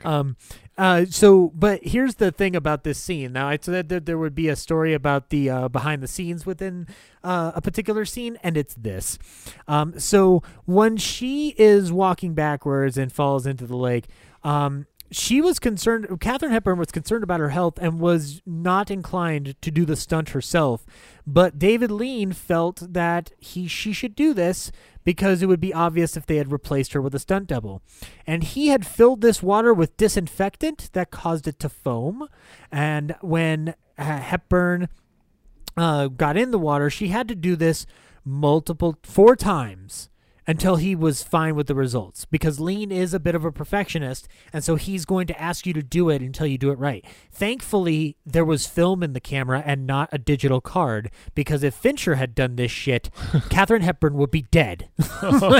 Because what happens is that disinfectant caused an infection in her eye, and as a result, she was eventually diagnosed with a rare form of conjunctivitis that plagued her the rest of her life. Now, this is not the only time that Katharine Hepburn suffered on illness on a movie set. This is a bit of this is not a spoiler for the African Queen discussion. This is just something that has to be told in this context. She got dysentery on the set of the African Queen. Oh, no. She and everybody on the crew except for Houston and Bogart, because to the claim of Houston, all we did was just drink whiskey. We didn't drink the water. And so that's how you get dysentery in Africa, folks, is you just don't. You drink the water. If you don't want to get dysentery, drink the whiskey, I guess. But so here on this set, that the night after they wrap that scene, her eyes begin to itch and water. She has an eye disease the rest of her life because David Lean was like, no. Everybody will know that you're not Katharine Hepburn if you replace it with a stunt double in the water. And when you look at the shot, it's a second when she falls in and is in there, like. There's a way to do this without doing that. It's one of those things where I'm like, this isn't abuse on set. This is kind of an accident, but it is one of those things of like, if the actor wants a stunt double, do it. Like, don't question somebody's got to sign off on this. And Katharine Hepburn, being the trooper that she is, does sign off on it. So, at the end of the day, you can't really fault anybody. It's just an unfortunate accident, but it's true. But you do get a chance, whether we deserve it or not, to see her grace in her swimming acumen. Yes, her great in her swimming, because she was an athletic lady. It's just so like how is she so good at swimming? I get in there and I frantically doggy paddle. I go out every night in the coldest water imaginable out in the East Coast, John, and I just ride it out there like I was an original polar bear. Fun fucking fact, I was a polar bear. I was pretty skinny, but I was still a polar bear. And also in this scene, by the way, John, we also see her super vulnerable because she tries to play it off as a joke. Nobody understands it, and she just goes... she goes, skip it. Like, skip it. It's not worth it. And she says something that almost made me cry. She's like, Maro, take me home. And the way she says it, I'm like, oh God, I've been this embarrassed too in my life. Jesus Christ. But okay, ladies and gentlemen, so this is the point where the recording cut out, unfortunately. But I'm going to pick you up on the plot as best as I can here. So Jane goes back to the Pensione. And there she discovers Renato, who has come to basically make the moves on her. He is trying to explain to her that she should not throw away a chance for a happy situation, such as them maybe going out to dinner and having a good time. Jane is kind of fending off the advances, but then she starts succumbing a little bit, and then the American couple come back in from a shopping trip where they have bought goblets similar into design to the one that Jane had bought from Renato. Jane thinks she's been cheated price-wise by Renato on these goblets, which could also be a way for her to use a defense mechanism to not accept his offer of dinner. Renato calms her down and assures her, no, there's several designs that are similar to this. The price you paid for that goblet is more than correct. So they agree to meet up.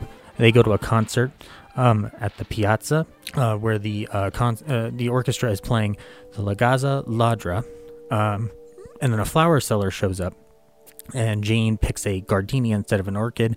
When Renato asks why, Jane explains that she wanted a gardenia when she was seeing this fellow that she knew in school, but he could not afford the gardenia, so just something simple and small from her past that she was trying to reclaim. They go wandering through Venice after the concert. She drops her gardenia into the canal, and unfortunately, neither of them are able to reach it. They're just barely out of reach of this gardenia, and there's a beautiful shot of the gardenia in the water and the reflection of Jane and Renato trying to grab it. A beautiful, poetic image representing Jane's inability to grasp onto this perfect thing that she's been wanting to reach for. And so they go back to the Pensione where they kiss. Jane says that she loves him, and they agreed to meet again. So she goes to a salon. She gets dressed up. She gets new clothes, and she goes to the piazza where Renato's nephew Vito, who we met earlier, arrives, and he reveals rather callously and inadvertently that, he's not nephew Vito, he's son Vito. That's right. Renato's son is Vito. So naturally, Jane is not happy about this. She goes to a bar where she encounters Phil, who they eat potato chips together, and Phil confesses that her marriage is on the rocks. So not everything is quite as glamorous as she might have pictured between Phil and Eddie. And then Jane then goes back to the Pensione and discovers that Eddie is having an affair with Signor Farini as she sees them going at it out on the deck. And as she comes back from seeing this whole affair, she discovers that Mauro is the intermediary making and facilitating the romance of Eddie and Signora Farini. And so that's where we pick up at the recording, where we are talking about Mauro being the instigator for this whole affair. Once again, I am apologizing profusely for this unfortunate circumstance with the recording. We did have a lot to say about that imagery of the gardenia and the way it represents a lot of how the story unfolds, but unfortunately there was not much that could be done to save that portion of the recording. Now, on to the rest of the episode, where you will hear my annoying voice and the beautiful tones of John Strelick as we continue our discussion of Summertime. But regardless, yes, this is happening, and Mauro is the go-between. That scandalous motherfucker Mauro. He is the troublemaker amongst troublemakers in this movie. And naturally Jane is appalled, but basically she's deflecting her own heartbreak onto this other infidelity as a way to distract herself from her anger. And so much so that when Renato comes back in, she doesn't get in his face at first. She's more just like, I'm gonna kill you, Mauro. Like, she's about to fucking strangle this kid for, like, how dare you ruin other people's romances, you little twerp. and Renato has to be like, no. Like, why are you going to give him shit for trying to make money? He's an urchin. Like, yeah, that's my opinion. It falls in line with Renato's. Like, hey man, a buck is a buck. Like, and Mauro's got to make some dough, but you know, Mauro is told to scat, and she then lays into Renato, because Renato's asking, like, what business is it of yours if Fiorini and Eddie are having a relationship? And she's, again, deflecting her own heartbreak onto this one and feeling protective of this one. And he goes like, no, I think this is more about something else. And she reveals that she knows he's married, and he goes, oh. And you see a look of like, oh shit. I guess this came out too soon. My wife is dead? ? No, that's not what's gonna happen. Like, he just goes through a Rolodex of going like, mom. He chalks it up to a different cultural understanding, right? Yeah, no, he doubles down on, like, you Americans are so prudish, and us Italians are of a lovely romantic nature, and we're not. Yep. We don't. Which have... of course, David Lean would is probably responsible for that bit of dialogue in the script. Yes, no, you're absolutely right, John. When I was making Summertime, I really wanted to reflect the fact that most of the American audience that be watching my movies are fucking prudes, and I just don't approve of that. I approve of having as many wives as I imagine possible, and flailing around and just loving people. Oh, won't you bring a little water, bring a little wine, bring a little loving all the time. Absolutely. And then that's when Rick Dalton and Cliff Booth come out and go like, "Can we be in this movie too? It's in Italy." Grazie. If you didn't think that Quentin Tarantino's world could be connected to David Lean's, guess what? You don't know me and the way my mind works. But yeah, no, but the kind of the within this though is. He accuses her of being immature with her viewpoint on love, and she and also on her expectations of what her perfect Italian romance would be. And I don't agree with Renato's perspective, but it is interesting how he talks about realistic expectations in a way that is, it's very real and very raw and very honest, even though if it rings false to us as people or whatever our viewpoint is on marriage. Obviously, there's a different viewpoint on marriage across the board, whether it's, open marriages, polyamory. There's other views. There's other views that I respect to the ends of the earth. Traditionally, as I've been exposed to it, marriage is something you don't break from with an affair. But, obviously, Renato has an arrangement of sorts that he is able to work around in his brain. To what extent his wife knows about this really is not really determined. And it kind of isn't important, because my impression of Renato on this film is that he is entranced by her, but he also doesn't fully consider this a thing that'll last longer than a few weeks. I think he's entranced by her exotically from the idea of like a European meeting an American and vice versa. And it's the idea of like, in his mind, it's an affair, right? And it's a fling, right? And in that, it's kind of a beautiful thing. Yeah. And his sort of like strong man, his perspective is like, it's like there's like that one Radiohead song where they say there's different kinds of love. You know? Yeah. So they just have different kinds of expectations of what's going on. And John, fun fact, David Lean, was actually the writer of Different Kinds of Love, and Radiohead stole it from me, those fucking little twerps. I don't know how. British. I don't know how they broke into my grave and stole that song, because it was in my pocket and I kept it in my wallet next to the pictures of my 6 wives, and I'm just upset. I mean, I'm very happy that Johnny Greenwood does the score for Paul Thomas Anderson movies. We have them up here, and I think they're wonderful, but that doesn't excuse song theft. No. Speaking of Phantom Thread, though, just real quick. Yes, please do. The Passionate Friends, there's a direct there's a arts ball in Passionate Friends that is exactly the New Year's ball in Phantom Thread. Really? That he just took that. Really? Because obviously when I watch Phantom Thread, I'm thinking Rebecca all the way through. Oh yeah. Yeah. Oh yeah.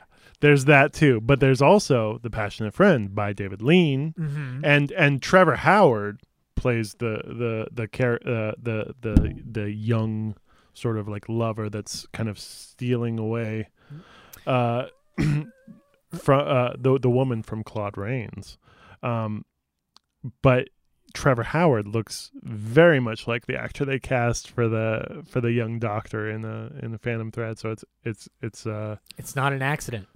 It's not an accident. It's a very wonderful nod. Yeah. By Paul Thomas Anderson to that. If Paul Thomas Anderson is going to be the Quentin Tarantino of Golden Age Hollywood, I support that.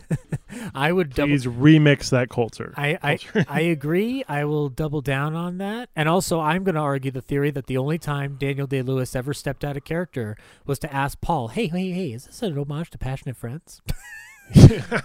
All right, back to being a clothes maker. Sewing, making those shoes. Isn't it wonderful, darling? Kiss me again before I'm sick.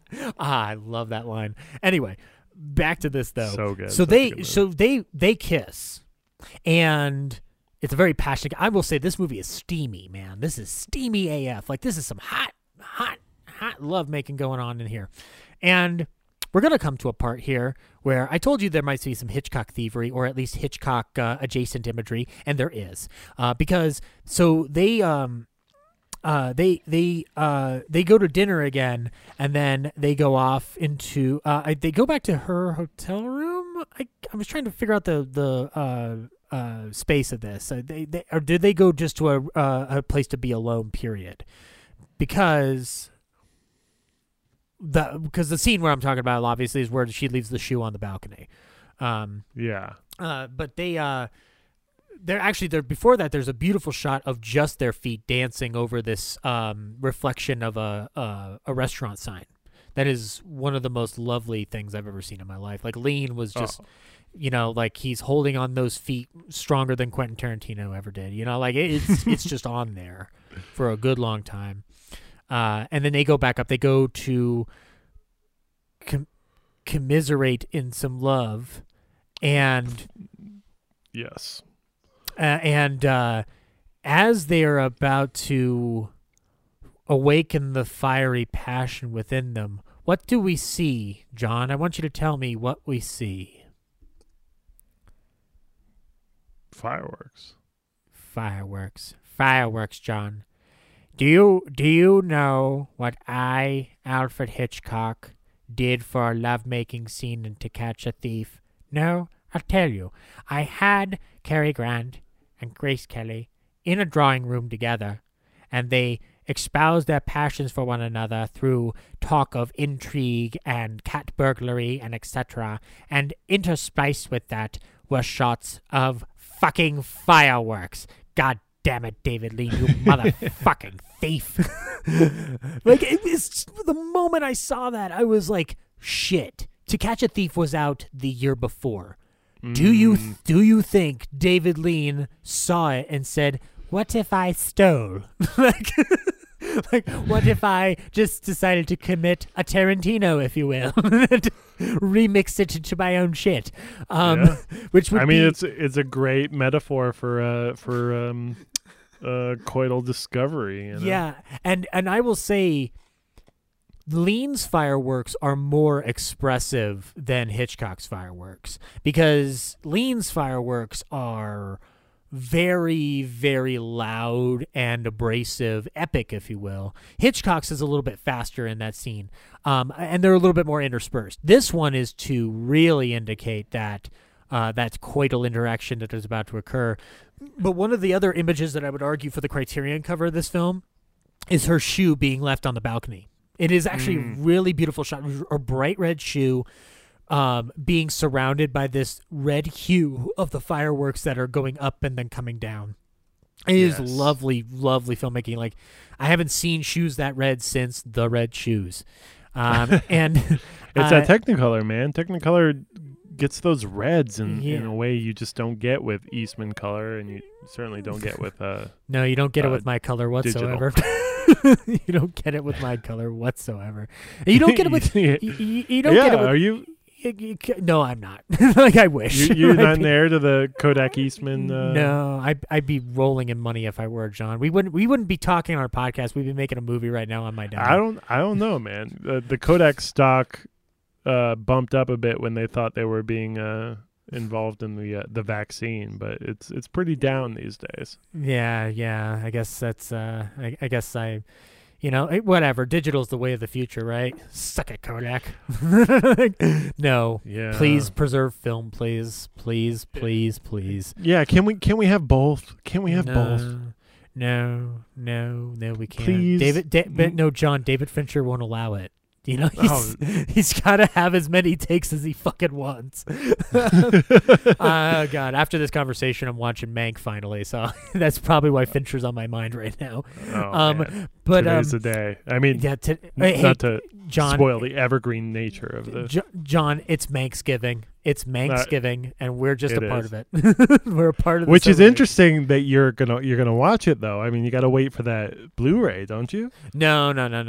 I still watch it as soon as it comes out. I mean, and also I was robbed of the theatrical experience because we were supposed to get it 2 weeks ago at the Mayan, but then the Mayans shut down because of the growing concerns. So again, guys, wear a fucking mask. Anyway, yes, I'm done with that now. But anyway, so they awaken and they spend several days in Burano. Am I pronouncing it right? Burano. That's how I'd pronounce it. Yeah, Burano, where they very much have this whirlwind of a romance with some very cute scenes of them looking out different parts of a window, and then he goes into another window that's closer, and they go like, "Aha, you're closer." And but then there's another thing that I think he might have stolen from Hitchcock, because in To Catch a Thief, there's a lot of phallic imagery afoot.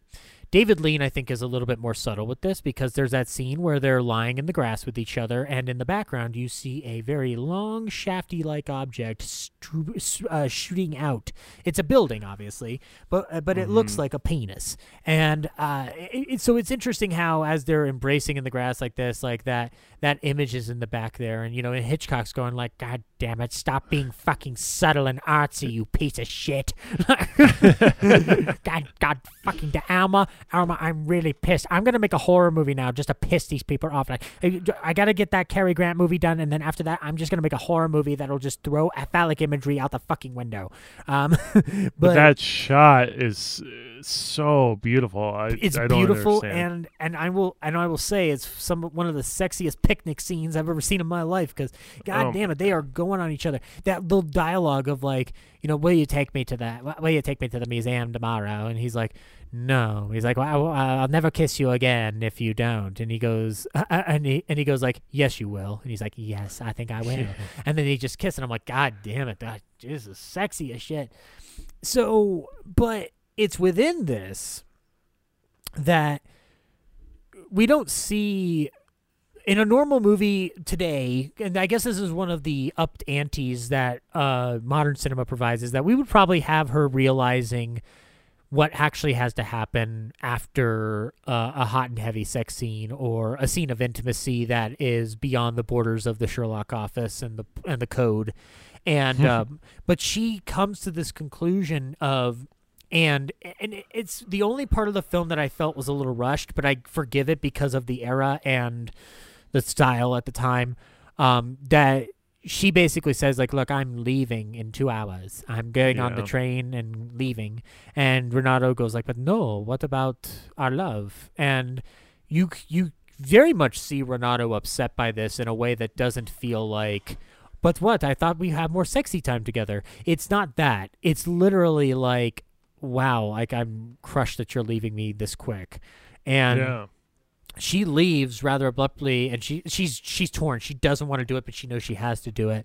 She gets she knows that there's no future in it. Yeah, she's just like, look, but also it feels like she's also there's something about this destination romance that she's like it feels like she maybe is romanticizing the tragic nature of it. Yeah, she's in that her saying that, like, don't follow me to the train station. Yeah, but does she say that with the thought of like, he's gonna come to the fucking train station? Well, she wants him to. Yeah, it's like, look, I don't want you to come, wink. But which points towards that idea of like, she's drawn towards the.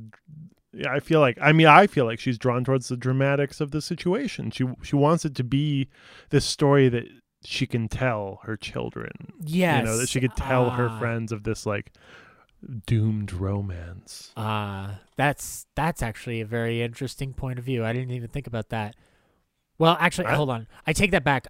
I didn't think of the way you said it, but there was something in the back of my head as this movie was ending that I want to touch on when we get to that final image, because it support your theory is absolutely 100% foolproof on that. Because I'll get to this part of it. So she gets to the train station.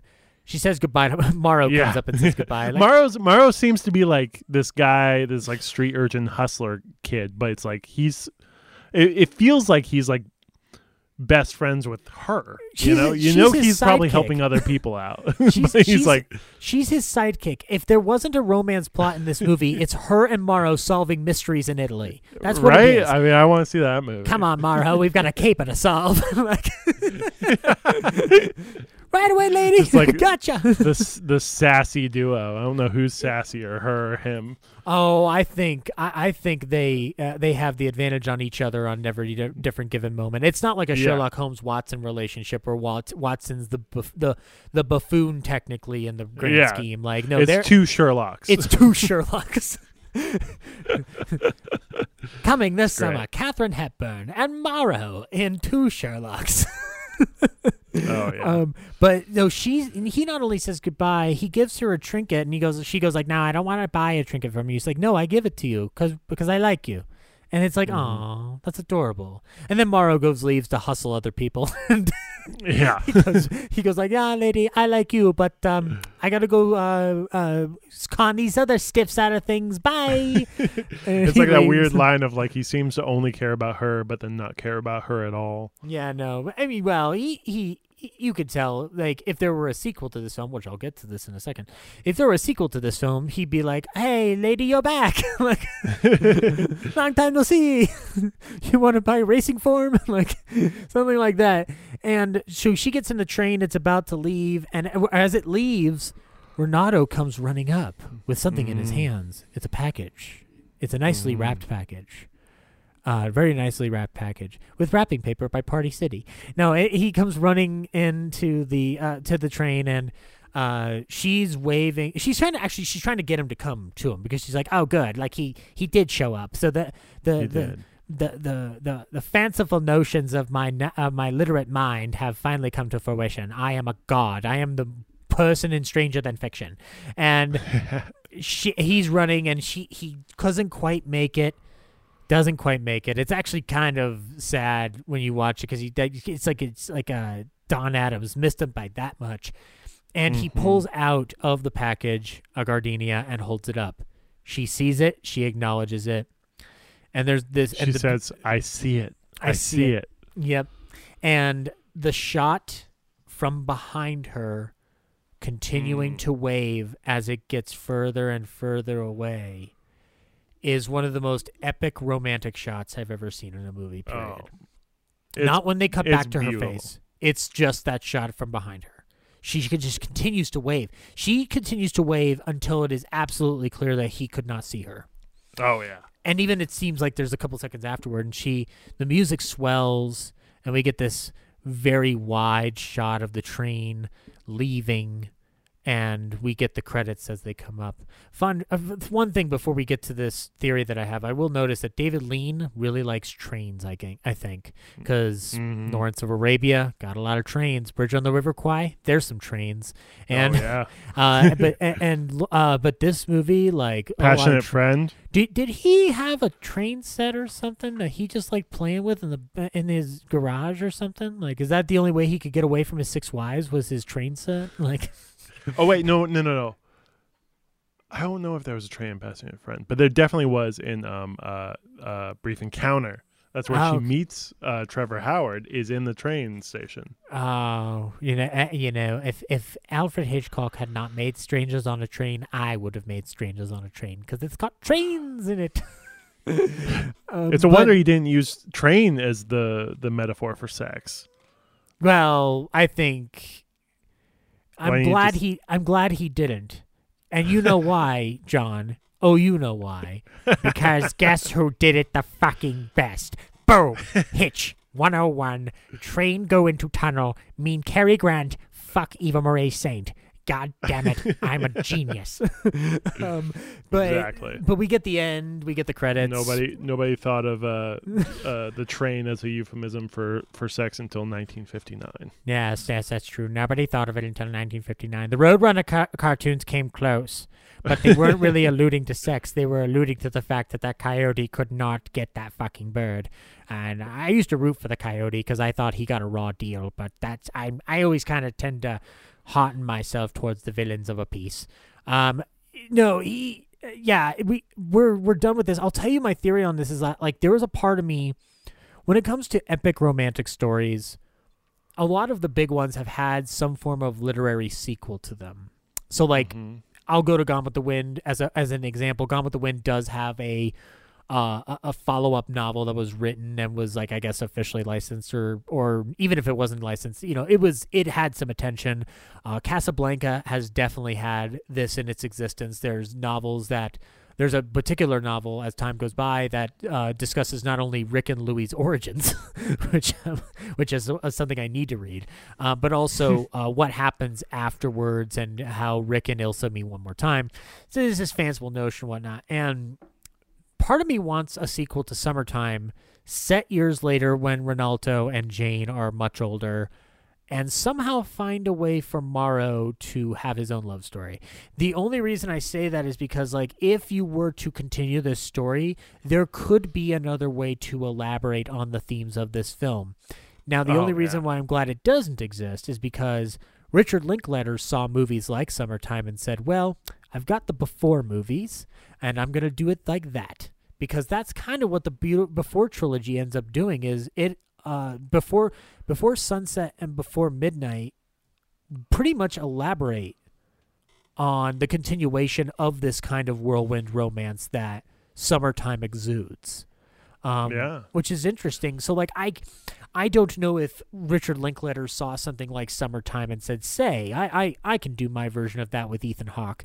But what is very clear is that movies like Summertime have influenced other filmmakers down the line, and you can get something like a Before Sunrise that then Richard Linklater says, well, what if they had more adventures and more sexy time and more troubling things in their relationship? And that's what you get with the Before trilogy. Yeah, exactly. And so, you know what I'd love to see? I'd love to see Morrow go to Akron, Ohio. What, and con people out of their hard-earned factory money? hey, maybe fall in love, and he true. meets an older Jane who's like retired in her way, and she gets to play. Yeah, the mentorish role. Yeah, kind of show him around America in a way, and he kind of maybe falls in love. We have to be careful because there was a sequel to Terms of Endearment that does something like that I would want to avoid all the pitfalls on that. But I would agree with that. And not only that, when you should have Jane in the moment where Morrow has some heartbreak in his relationship, have Jane in the back clapping and going like, yes, now you fucking know. Well, this is kind of like, they say this type of movie kind of fell out of fashion in the 60s and 70s. This sort of like woman goes abroad and falls in love with a Euro, suave man. It kind of became cheesy and stuff. Oh, like that. It became very cheesy to the point where it ended up rounding about itself and becoming popular again, because I'm not going to expound on the critical value of these films because I haven't really dug into that. But why do you think Mamma Mia is very popular? Yeah. American Eat, Pray, Love. Eat, Pray, well, is that popular, John? Or did we just like that title way too much to not make fun of it? Yeah. I haven't seen that film, but I've heard it's not terrible. Ryan Murphy is a guy I like on specific terms. Is Ryan Murphy the guy who did the Ratchet? He did Ratchet. I haven't watched Ratchet. Have you? No, but I watched the trailer for it, and I was like, in what world is this based off of One Flew Over the Cuckoo's Nest? I'm glad you did, because you're more measured than I was, because when I saw that, I just yelled out the word "why" at the top of my lungs in the screechiest voice imaginable. Like, it could have broken 1,000 windows if I had actual windows. I mean, he's probably, like, from a business perspective, probably not wrong at all, because most people who are on Netflix and are potentially going to watch that show have not seen One Flew Over the Cuckoo's Nest. It's true. I'm just wondering what happens when Randall R.P. McMurphy has to pop onto the scene. Like, is that the final shot where she's like, I've successfully subdued this hospital. Nobody will ever defeat my reign. And then the camera pans over to a Jack Nicholson lookalike going like, hello, Nurse Ratchet. We could only hope. We could only hope. Between you getting Criterion Channel and vowing to read more, I'm sure you will never find out what the final shot is. I'll skip to the end after they've gone to season 19. Yeah. Oddly enough, that'll be the one Netflix show that doesn't fucking end. Oh god. Knowing my luck. We can't get MST3K anymore, but I could sure get season 25 of Ratchet. I'm sure it has plenty of value. I don't want to yuck anybody's yum. If you love Ratchet, that's beautiful. I'd love to hear what you have to say about how it feeds your soul. Absolutely. I love that. Absolutely. And I kid about it, but I'm kidding about it from the perspective of somebody who had to read One Flew Over the Cuckoo's Nest and then wore out the movie instead of bothering to process the novel properly.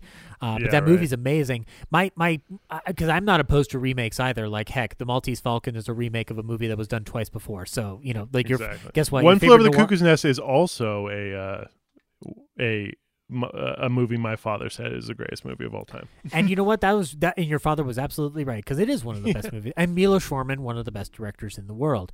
Amazing. See Man on the Moon, guys. Man on the Moon. His last movie, or his last American movie. It's pretty wonderful. Milos Forman, Czech, John Strelick. I'm Czech, he's in my blood. Yep. He's Milos is a guy that I need to do some other separate podcast where we just talk about wonderful directors that came out of the 70s that aren't just Coppola, Scorsese, and Spielberg and Lucas, because Milos Forman I don't think gets enough credit for stuff. And but anyway, that's beside the point. Let's get back to Lean here for a second, because this film had some issues at the Sherlock office. Jeffrey Sherlock, who, amongst other things, gave Mr. Hitchcock some trouble because I dared to show a toilet on screen and dared show honesty on the screen. People shit in toilets. You're welcome. You're fucking welcome. Leave it to Beaver and me. We're both the people who had the balls to do it. And that's true. But Jeffrey Sherlock notified United Artists executives that the film would not be approved because of its depiction of adultery, which seems bullshit to me because they've shown adultery on the screen before. I think it's the fact that Jane and Renato don't learn a lesson at the end of the movie on a surface level. They obviously learn a lesson, but not the lesson that the production code wants them to learn. And what's more, the biggest scene they had the objection to was the red shoe scene, and the shot of the fireworks, which, hey, fun fact, I didn't have a problem with my fireworks, so I'm just saying maybe I'm just better at getting away with shit. And there's 18 feet of film was deleted from this film before the production code granted approval. So there's another version of this film with some 18 feet of footage that we need. It's not a lot of footage, but it's definitely some footage. And the National Catholic Legion of Decency, those guys are back. Remember them from the Black Cat discussion?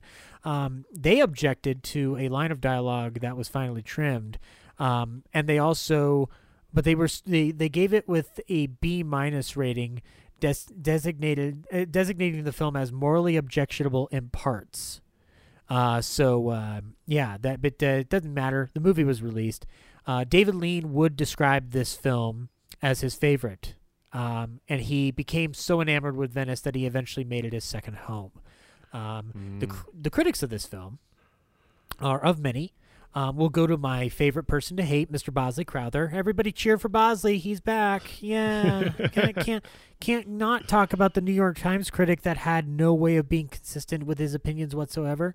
He said, in adapting for the screen Arthur Lawrence's stage play, The Time of the Cuckoo, Mr. Lean and H.E. Bates discarded most of the individual shadings and psychological subtleties of that romance. They reduced the complicated pondering of an American woman's first go at love with a middle-aged merchant of Venice to pleasingly elemental terms, and they let the evident inspiration of their heroine's emotional release be little more than the spell cast by the city upon her fitful and lonely state of mind.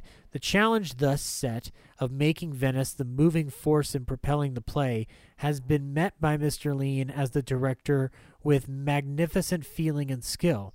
Through the lens of his color camera, the wondrous city of spectacles and moods becomes a rich and exciting organism that fairly takes command of the screen, and the curious hypnotic fascination of that labyrinthian place beside the sea is brilliantly conveyed to the viewer as the impulse for the characters' passing moods. It is Venice itself that gives the flavor and the emotional stimulation for this film, for it can't be denied that the credibility of the brief love affair is considerably strained in substance, nor can it be honestly gainsaid that the breakup after a blissful go-round is abrupt and illogical.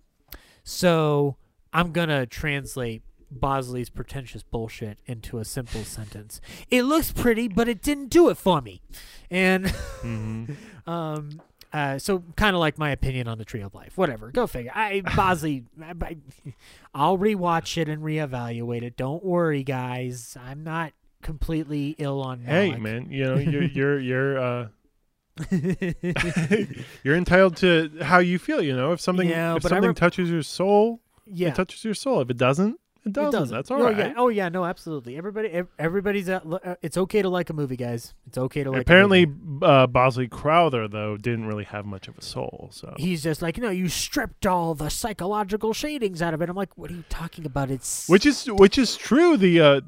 I mean, not true in capital T true, but I mean the author of the play would also attest to that. Yeah, no, he was also rather perturbed by the stripping of stuff, but he said the screenplay was credited to H.E. Bates, a first-rate English novelist who should have been credited, but it should have been credited to Kay Hepburn and David Lean, true believers that stars can do anything they want, even write. In this aspect of the movie business, they were unoriginal. Yeah. Now, here's where I'm going to disagree with Crowther and Lawrence. And I don't like disagreeing with Lawrence because I think he's a damn smart fella. Is that he's great, but his original name for Jane Hudson was Leona Samish. Yeah, not catchy enough, Arthur. Try again. I mean, definitely unique. Not gonna lie. Yeah, definitely. Yeah, but I'd argue that Lean is using the spectacle of movie making. I can't call it Hollywood because it is British. I can call it British Hollywood or filmmaking in general of this era, especially. The glamour and the glitz is utilized to prop up adult issues in a way that they hadn't been done before. So in this respect, it is progressive of this film to do what it does, given the limitations they'd have from the Sherlock Office and the Catholic Legion of Decency, to do things in a film that you probably could get away with in a play much easier. Variety wrote something interesting here. The reviewer for Variety wrote that it stacks up as promising entertainment with some reservations. There is a lack of cohesion and some abruptness in plot transitions without a too clear build-up. Lesser characterizations, too, are on the sketchy side. Rossano Brazzi scores a triumph of charm and reserve. Hepburn turns in a feverish acting chore of proud loneliness. I'm glad that they are a little bit more positive on this, but I will agree that there are scenes that skip around. But but there's an episodic nature to it in the fact that there's travel. She's traveling. Sure, I don't expect it to be entirely point for point, A to B to C to D. This is typical of the era. So. Also, I think that they're taking note of her shift from full on love affair to I'm leaving in 2 days, which is pretty abrupt. I feel like there's an emotional sort of anchor towards it that there is that kind of alludes to the strength of the independence of the character, and that her leaving is a way of her putting her own ending to this love affair story, right? That she's experienced, so that she can tell it, when she gets home to her friends and potentially her family. She's like, you'll never believe what I did. Exactly. But I could see that there being, that does kind of come pretty abruptly. Yeah, it is very quick. I always chalk this up to storytelling of the era. If you look at most films, they're not as cohesive as they ought to be because there's a skipping around. A lot of them, which you'll notice most of it is actually in adaptations of books because they're trying to get the entire plot of a book crammed into a movie. Rebecca, I love Rebecca as a film, and I'm happy that Selznick and Hitchcock made the movie the way they did, but it's beautiful. But admittedly, Rebecca skips around more than enough. Like it. Did you see the remake that Ben Wheatley did? I did, and funny for a movie that's around the same runtime, if not shorter. He didn't do much to change what was going on, so I guess he kind of basically remade the Hitchcock movie he said he wasn't remaking. So he did like a Gus Van Sant with Psycho like remake. No, not to that like point. Shot for shot. It does have Wheatley's style. It's just that, or at least what I know of Wheatley's style. I'm very Wheatley ignorant, but yeah, me too. I haven't seen it, but. It's not worth watching. Like, you should watch it. Like, I think if you're not familiar with Rebecca and you haven't, and you're not interested in watching the Hitchcock movie, it does the job well. It's just that I feel like it's less sinister in Wheatley's version. Hitchcock's feels sinister. This one feels a little bit more.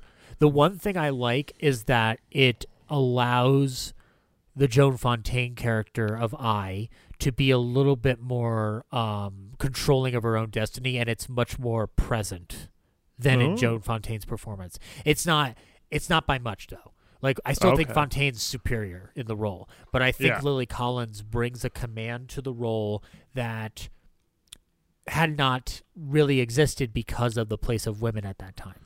But she shines like a new light on the source material. Yeah, she does. Absolutely. That's beautiful. Yeah, so, but again, there's other issues with that film. But anyway, this film, Summertime, was nominated for 2 Academy Awards for Best Actress, Katharine Hepburn, because of course I would. Why wouldn't I have a nomination under my belt for this and everything else I did? Absolutely. I mean, she's coming hot off of African Queen. Yes, and if they could give Bogey an award for not getting dysentery, I can get an award for getting fucking eye infections. But no, she did not win. She was only nominated. And David Lean was nominated for Best Director. He did not win, but he would go on to win not too long after for The Bridge of the River Kwai. And then later he would go on to win it for Lawrence of Arabia. And but the British Film Academy, the British Academy Film Awards, Best Film from Any Source was nominated, and Best Foreign Actress Katharine Hepburn was nominated. The only awards it really won were the National Board of Review Awards for Top 10 Films, which, when we think of the National Board of Review today, we think of how easy it is to get on that list. Clint Eastwood can get on that list for The Ballad of Richard Jewell. And I still haven't seen Richard Jewell, but I can't imagine it's absolutely worth putting on that list. I haven't seen either, but I love that guy in I,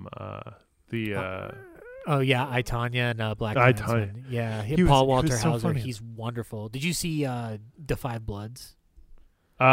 No, I didn't. He's in it for a bit. He's fun in it. He's in it for a bit. He plays a fun role in it. I'm excited. I'm excited to see what he does. Yeah, the Five Bloods. Watch it, guys. It's really good. And Chadwick Boseman's penultimate role is wonderful. But it did also win. Rest in peace. Yeah, R.I.P. Wakanda Forever. Forever. Yeah, the New York Film Critics Circle Awards though did give David Lean Best Director, and they nominated Hepburn. So. The film had some nice impact abroad and whatnot. This has some interesting pop culture that goes into today. There's an anime based off of a manga called Monster, and one of the characters, Mr. Rosso, I don't know this anime, but he says that this film is one of his favorites, and he always cries when it's on. And apparently he talks about the beauty of Venice, and the soundtrack has a major influence in his life. So I guess I'll have to watch the manga Monster to understand what's going on. And then in the TV series called The Midwife, episode 1 of the second series, the midwives themselves attend a cinema where they watch Summertime for one of the characters' birthdays.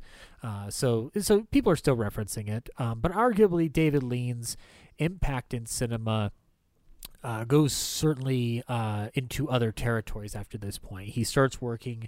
Virtually every other film he makes up to this point is done on an exotic location. It enhances the grandeur of the location and then tells a story of deep human emotion in its own right. Again, me being very, very David Lean ignorant and going off of Bridge on the River Kwai and Lawrence Arabia as my afterpoints, I would argue that those films are very much about humanity in their own way, and Summertime is a good stepping stone for that journey for him to Absolutely. And if you look at it, it's like Lawrence of Arabia is notable in a certain perspective as being a movie that is epic in nature but has zero women on screen. Zero women and lots of talk about water. Exactly. And you could look at that as being exemplary of the time, certainly, and of Hollywood. But you look at Summertime, and you can't deny that there is an an undeniable sensitivity towards the feminine experience within David Lean. Yes, absolutely. I would completely agree. And just from what I've seen alone, and Summertime being the best example of this, and this makes me want to go further on a Lean journey to see. Brief Encounter, also an extremely great example of that. That's the impression that I got from that documentary. Is like it seems like this is from a woman's fully from a woman's perspective. So I'm on board with that idea. Yeah. And so 1945, very early on. 1945. The same year as The Horn Blows at Midnight. So there's some two classic. Ooh, double hitter. Yeah, there's a classic Jack Benny movie that nobody talks about. Well, partially because it's a bad movie. But then there's Brief Encounter. And then The Best Years of Our Lives is the following year. Everybody's happy that the war is over. But yeah, no.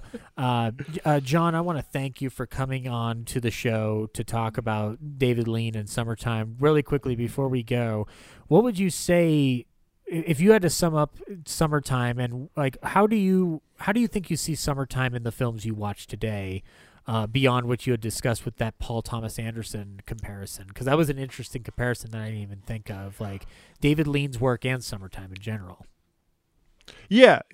I mean, that was a Passionate Friend, though I'm sure Summertime has leaked into his perspective as well. Yeah. I think of Summertime as being this beautiful evocation of the melancholy of feeling as if your life is passing you by, which is so rarely seen, especially in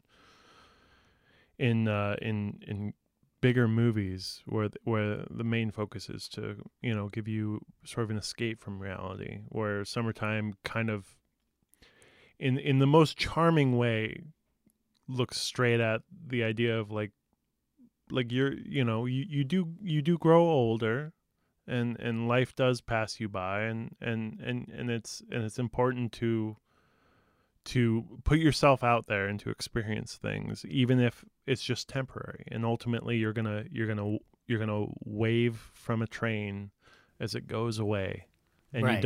you don't ever get that gardenia. Yeah. And arguably that's stuff you see in bigger films today when it comes to what we describe as big today. We're dealing with an era that has strictly divided itself down the line between blockbuster epic and award season bait. Absolutely. And you do see it. I feel like a direct descendant of David Lean, particularly Summertime, and also I would say Brief Encounters, sort of thematic aspects, is Bridges of Madison County, for sure. Right. Which it wouldn't surprise me if somebody like Clint Eastwood, having Bridges of Madison County is a film I need to rewatch, because when I watched it the first time, I was still like in my mid-20s, and I was like, oh, this is fucking fluffy horse shit. Oh, you little baby boy. Yeah, I'm a little baby boy. Now I've grown into a man. Yes. But not the kind of man that's going to tell people to get off my lawn with a gun. The kind of man who's going to hang out with an orangutan. Oh, Clyde, get over here. I need my friend here at this time. But yeah, no, it wouldn't surprise me though, because I love that movie so much. That's the kind of movie. That's the movie that was on my mom's VHS collection. Really? Oh, so it's a very different scope for your parents. Different scope, and she did not show it to me. I watched it on my own, and I cried for days. Which is good. Like, that's why I need to rewatch it so that I can allow my emotional maturity to blossom in that movie. Because it's so sad. But like, regardless of I mean, again, I'll rewatch it and I'll text you and I'll be like, "Hey, you were right and I was wrong." And but tear-stained text. But like Clint Eastwood, all jokes aside on Clint Eastwood and the orangutan and his personal politics right now, he is a filmmaker who is not unaware of ways that he'll look at another person's work and go, okay, what can I draw from this? Obviously, working with Sergio Leone taught him a lot about how to make a Western. Obviously, making the different war movies that he made allowed him to have some experience when he finally ended up doing something like Flags of Our Fathers and Letters from Iwo Jima. And arguably, he watched some Spielberg and was like, I can do what Steven does. And, and with this, I wouldn't be surprised if he's going to make a movie like Bridges of Madison County going like, well, what could I do? I mean, well, David Lean made a romantic movie called Summertime. Like, yeah, I mean, I'd say especially Brief Encounter with the female protagonist with the voiceover of her telling about the experience of this illicit affair that could never work, this doomed true love. That is Brief Encounter. Okay, then now next time you're on here, we're doing Brief Encounters. That'll be another first timer for me. Can we do? Yeah, let's do Brief Encounters and Bridges of Madison County. Compare and contrast. Are you saying, John, that we need to do a modern day comparison within the episode itself? I don't know. I'll have to check the rule book I set up. I think that'll be fine. I'm allowed to break my own rules because it's my own fucking show and I pay for the storage on it. Until Patreon tells me, until I make a Patreon, I'm paying for it. My fucking rules. But anyway, John, thank you once again for coming aboard to talk about this. Please tell everybody where they can find your work, where it exists online, and also what they can look out for. Well, you could find me on Instagram at jstrel, JSTREL, and there's a link to Gunther in my bio on there. And which watch Gunther, guys. It's pretty wonderful. The lead actor, Grayson Lowe, is fucking fantastic in it. Like, Grayson. Yeah. I knew Grayson with you in film school, and Grayson's performance makes me giggle anytime I rewatch the movie. Absolutely, and it's in a way kind of harkens back to sort of that mentality with his transatlantic accent that we decided on for that role. Yeah, I could tell the moment I saw that, I heard that, I was like, oh, I'm it's getting very some vibes it's here. very Katharine Hepburn. It's very Catherine. I also got a little bit of a Cary Grant vibe out of it. Or like, but if Cary Grant was just an utter douchebag. It's like if somebody, somebody's trying to mimic, Cary Grant in a bad way. But I'm also finishing another short film called That's Just Rocks, which should be done within the next couple months, and writing and that sort of thing. So sweet, wonderful. And I'll be sure when your new short comes out, I will definitely be linking people to it on our pages as well. That's going to wrap it up for this year of Yesteryear Ballyhoo Review. You can find out more about us on our social media pages on Twitter and on Instagram. You can check me out on the Real Nerds podcast each and every week, where I talk with people like former guest Ryan Frost and future guest Brad Haig, who I believe is going to be talking. I will tease this right now. As we know on the show, naturally we do films pre-1968, and Brad decided to call my bluff, and he chose Batman the movie 1966 as his selection, and it's within the guidelines. We're gonna do it. So, because it's also very hard for him to find an old film that he likes. So, but I want him on. He's been an invaluable part of these shows, and I want him to be participate in this. But until next time, guys. Good night.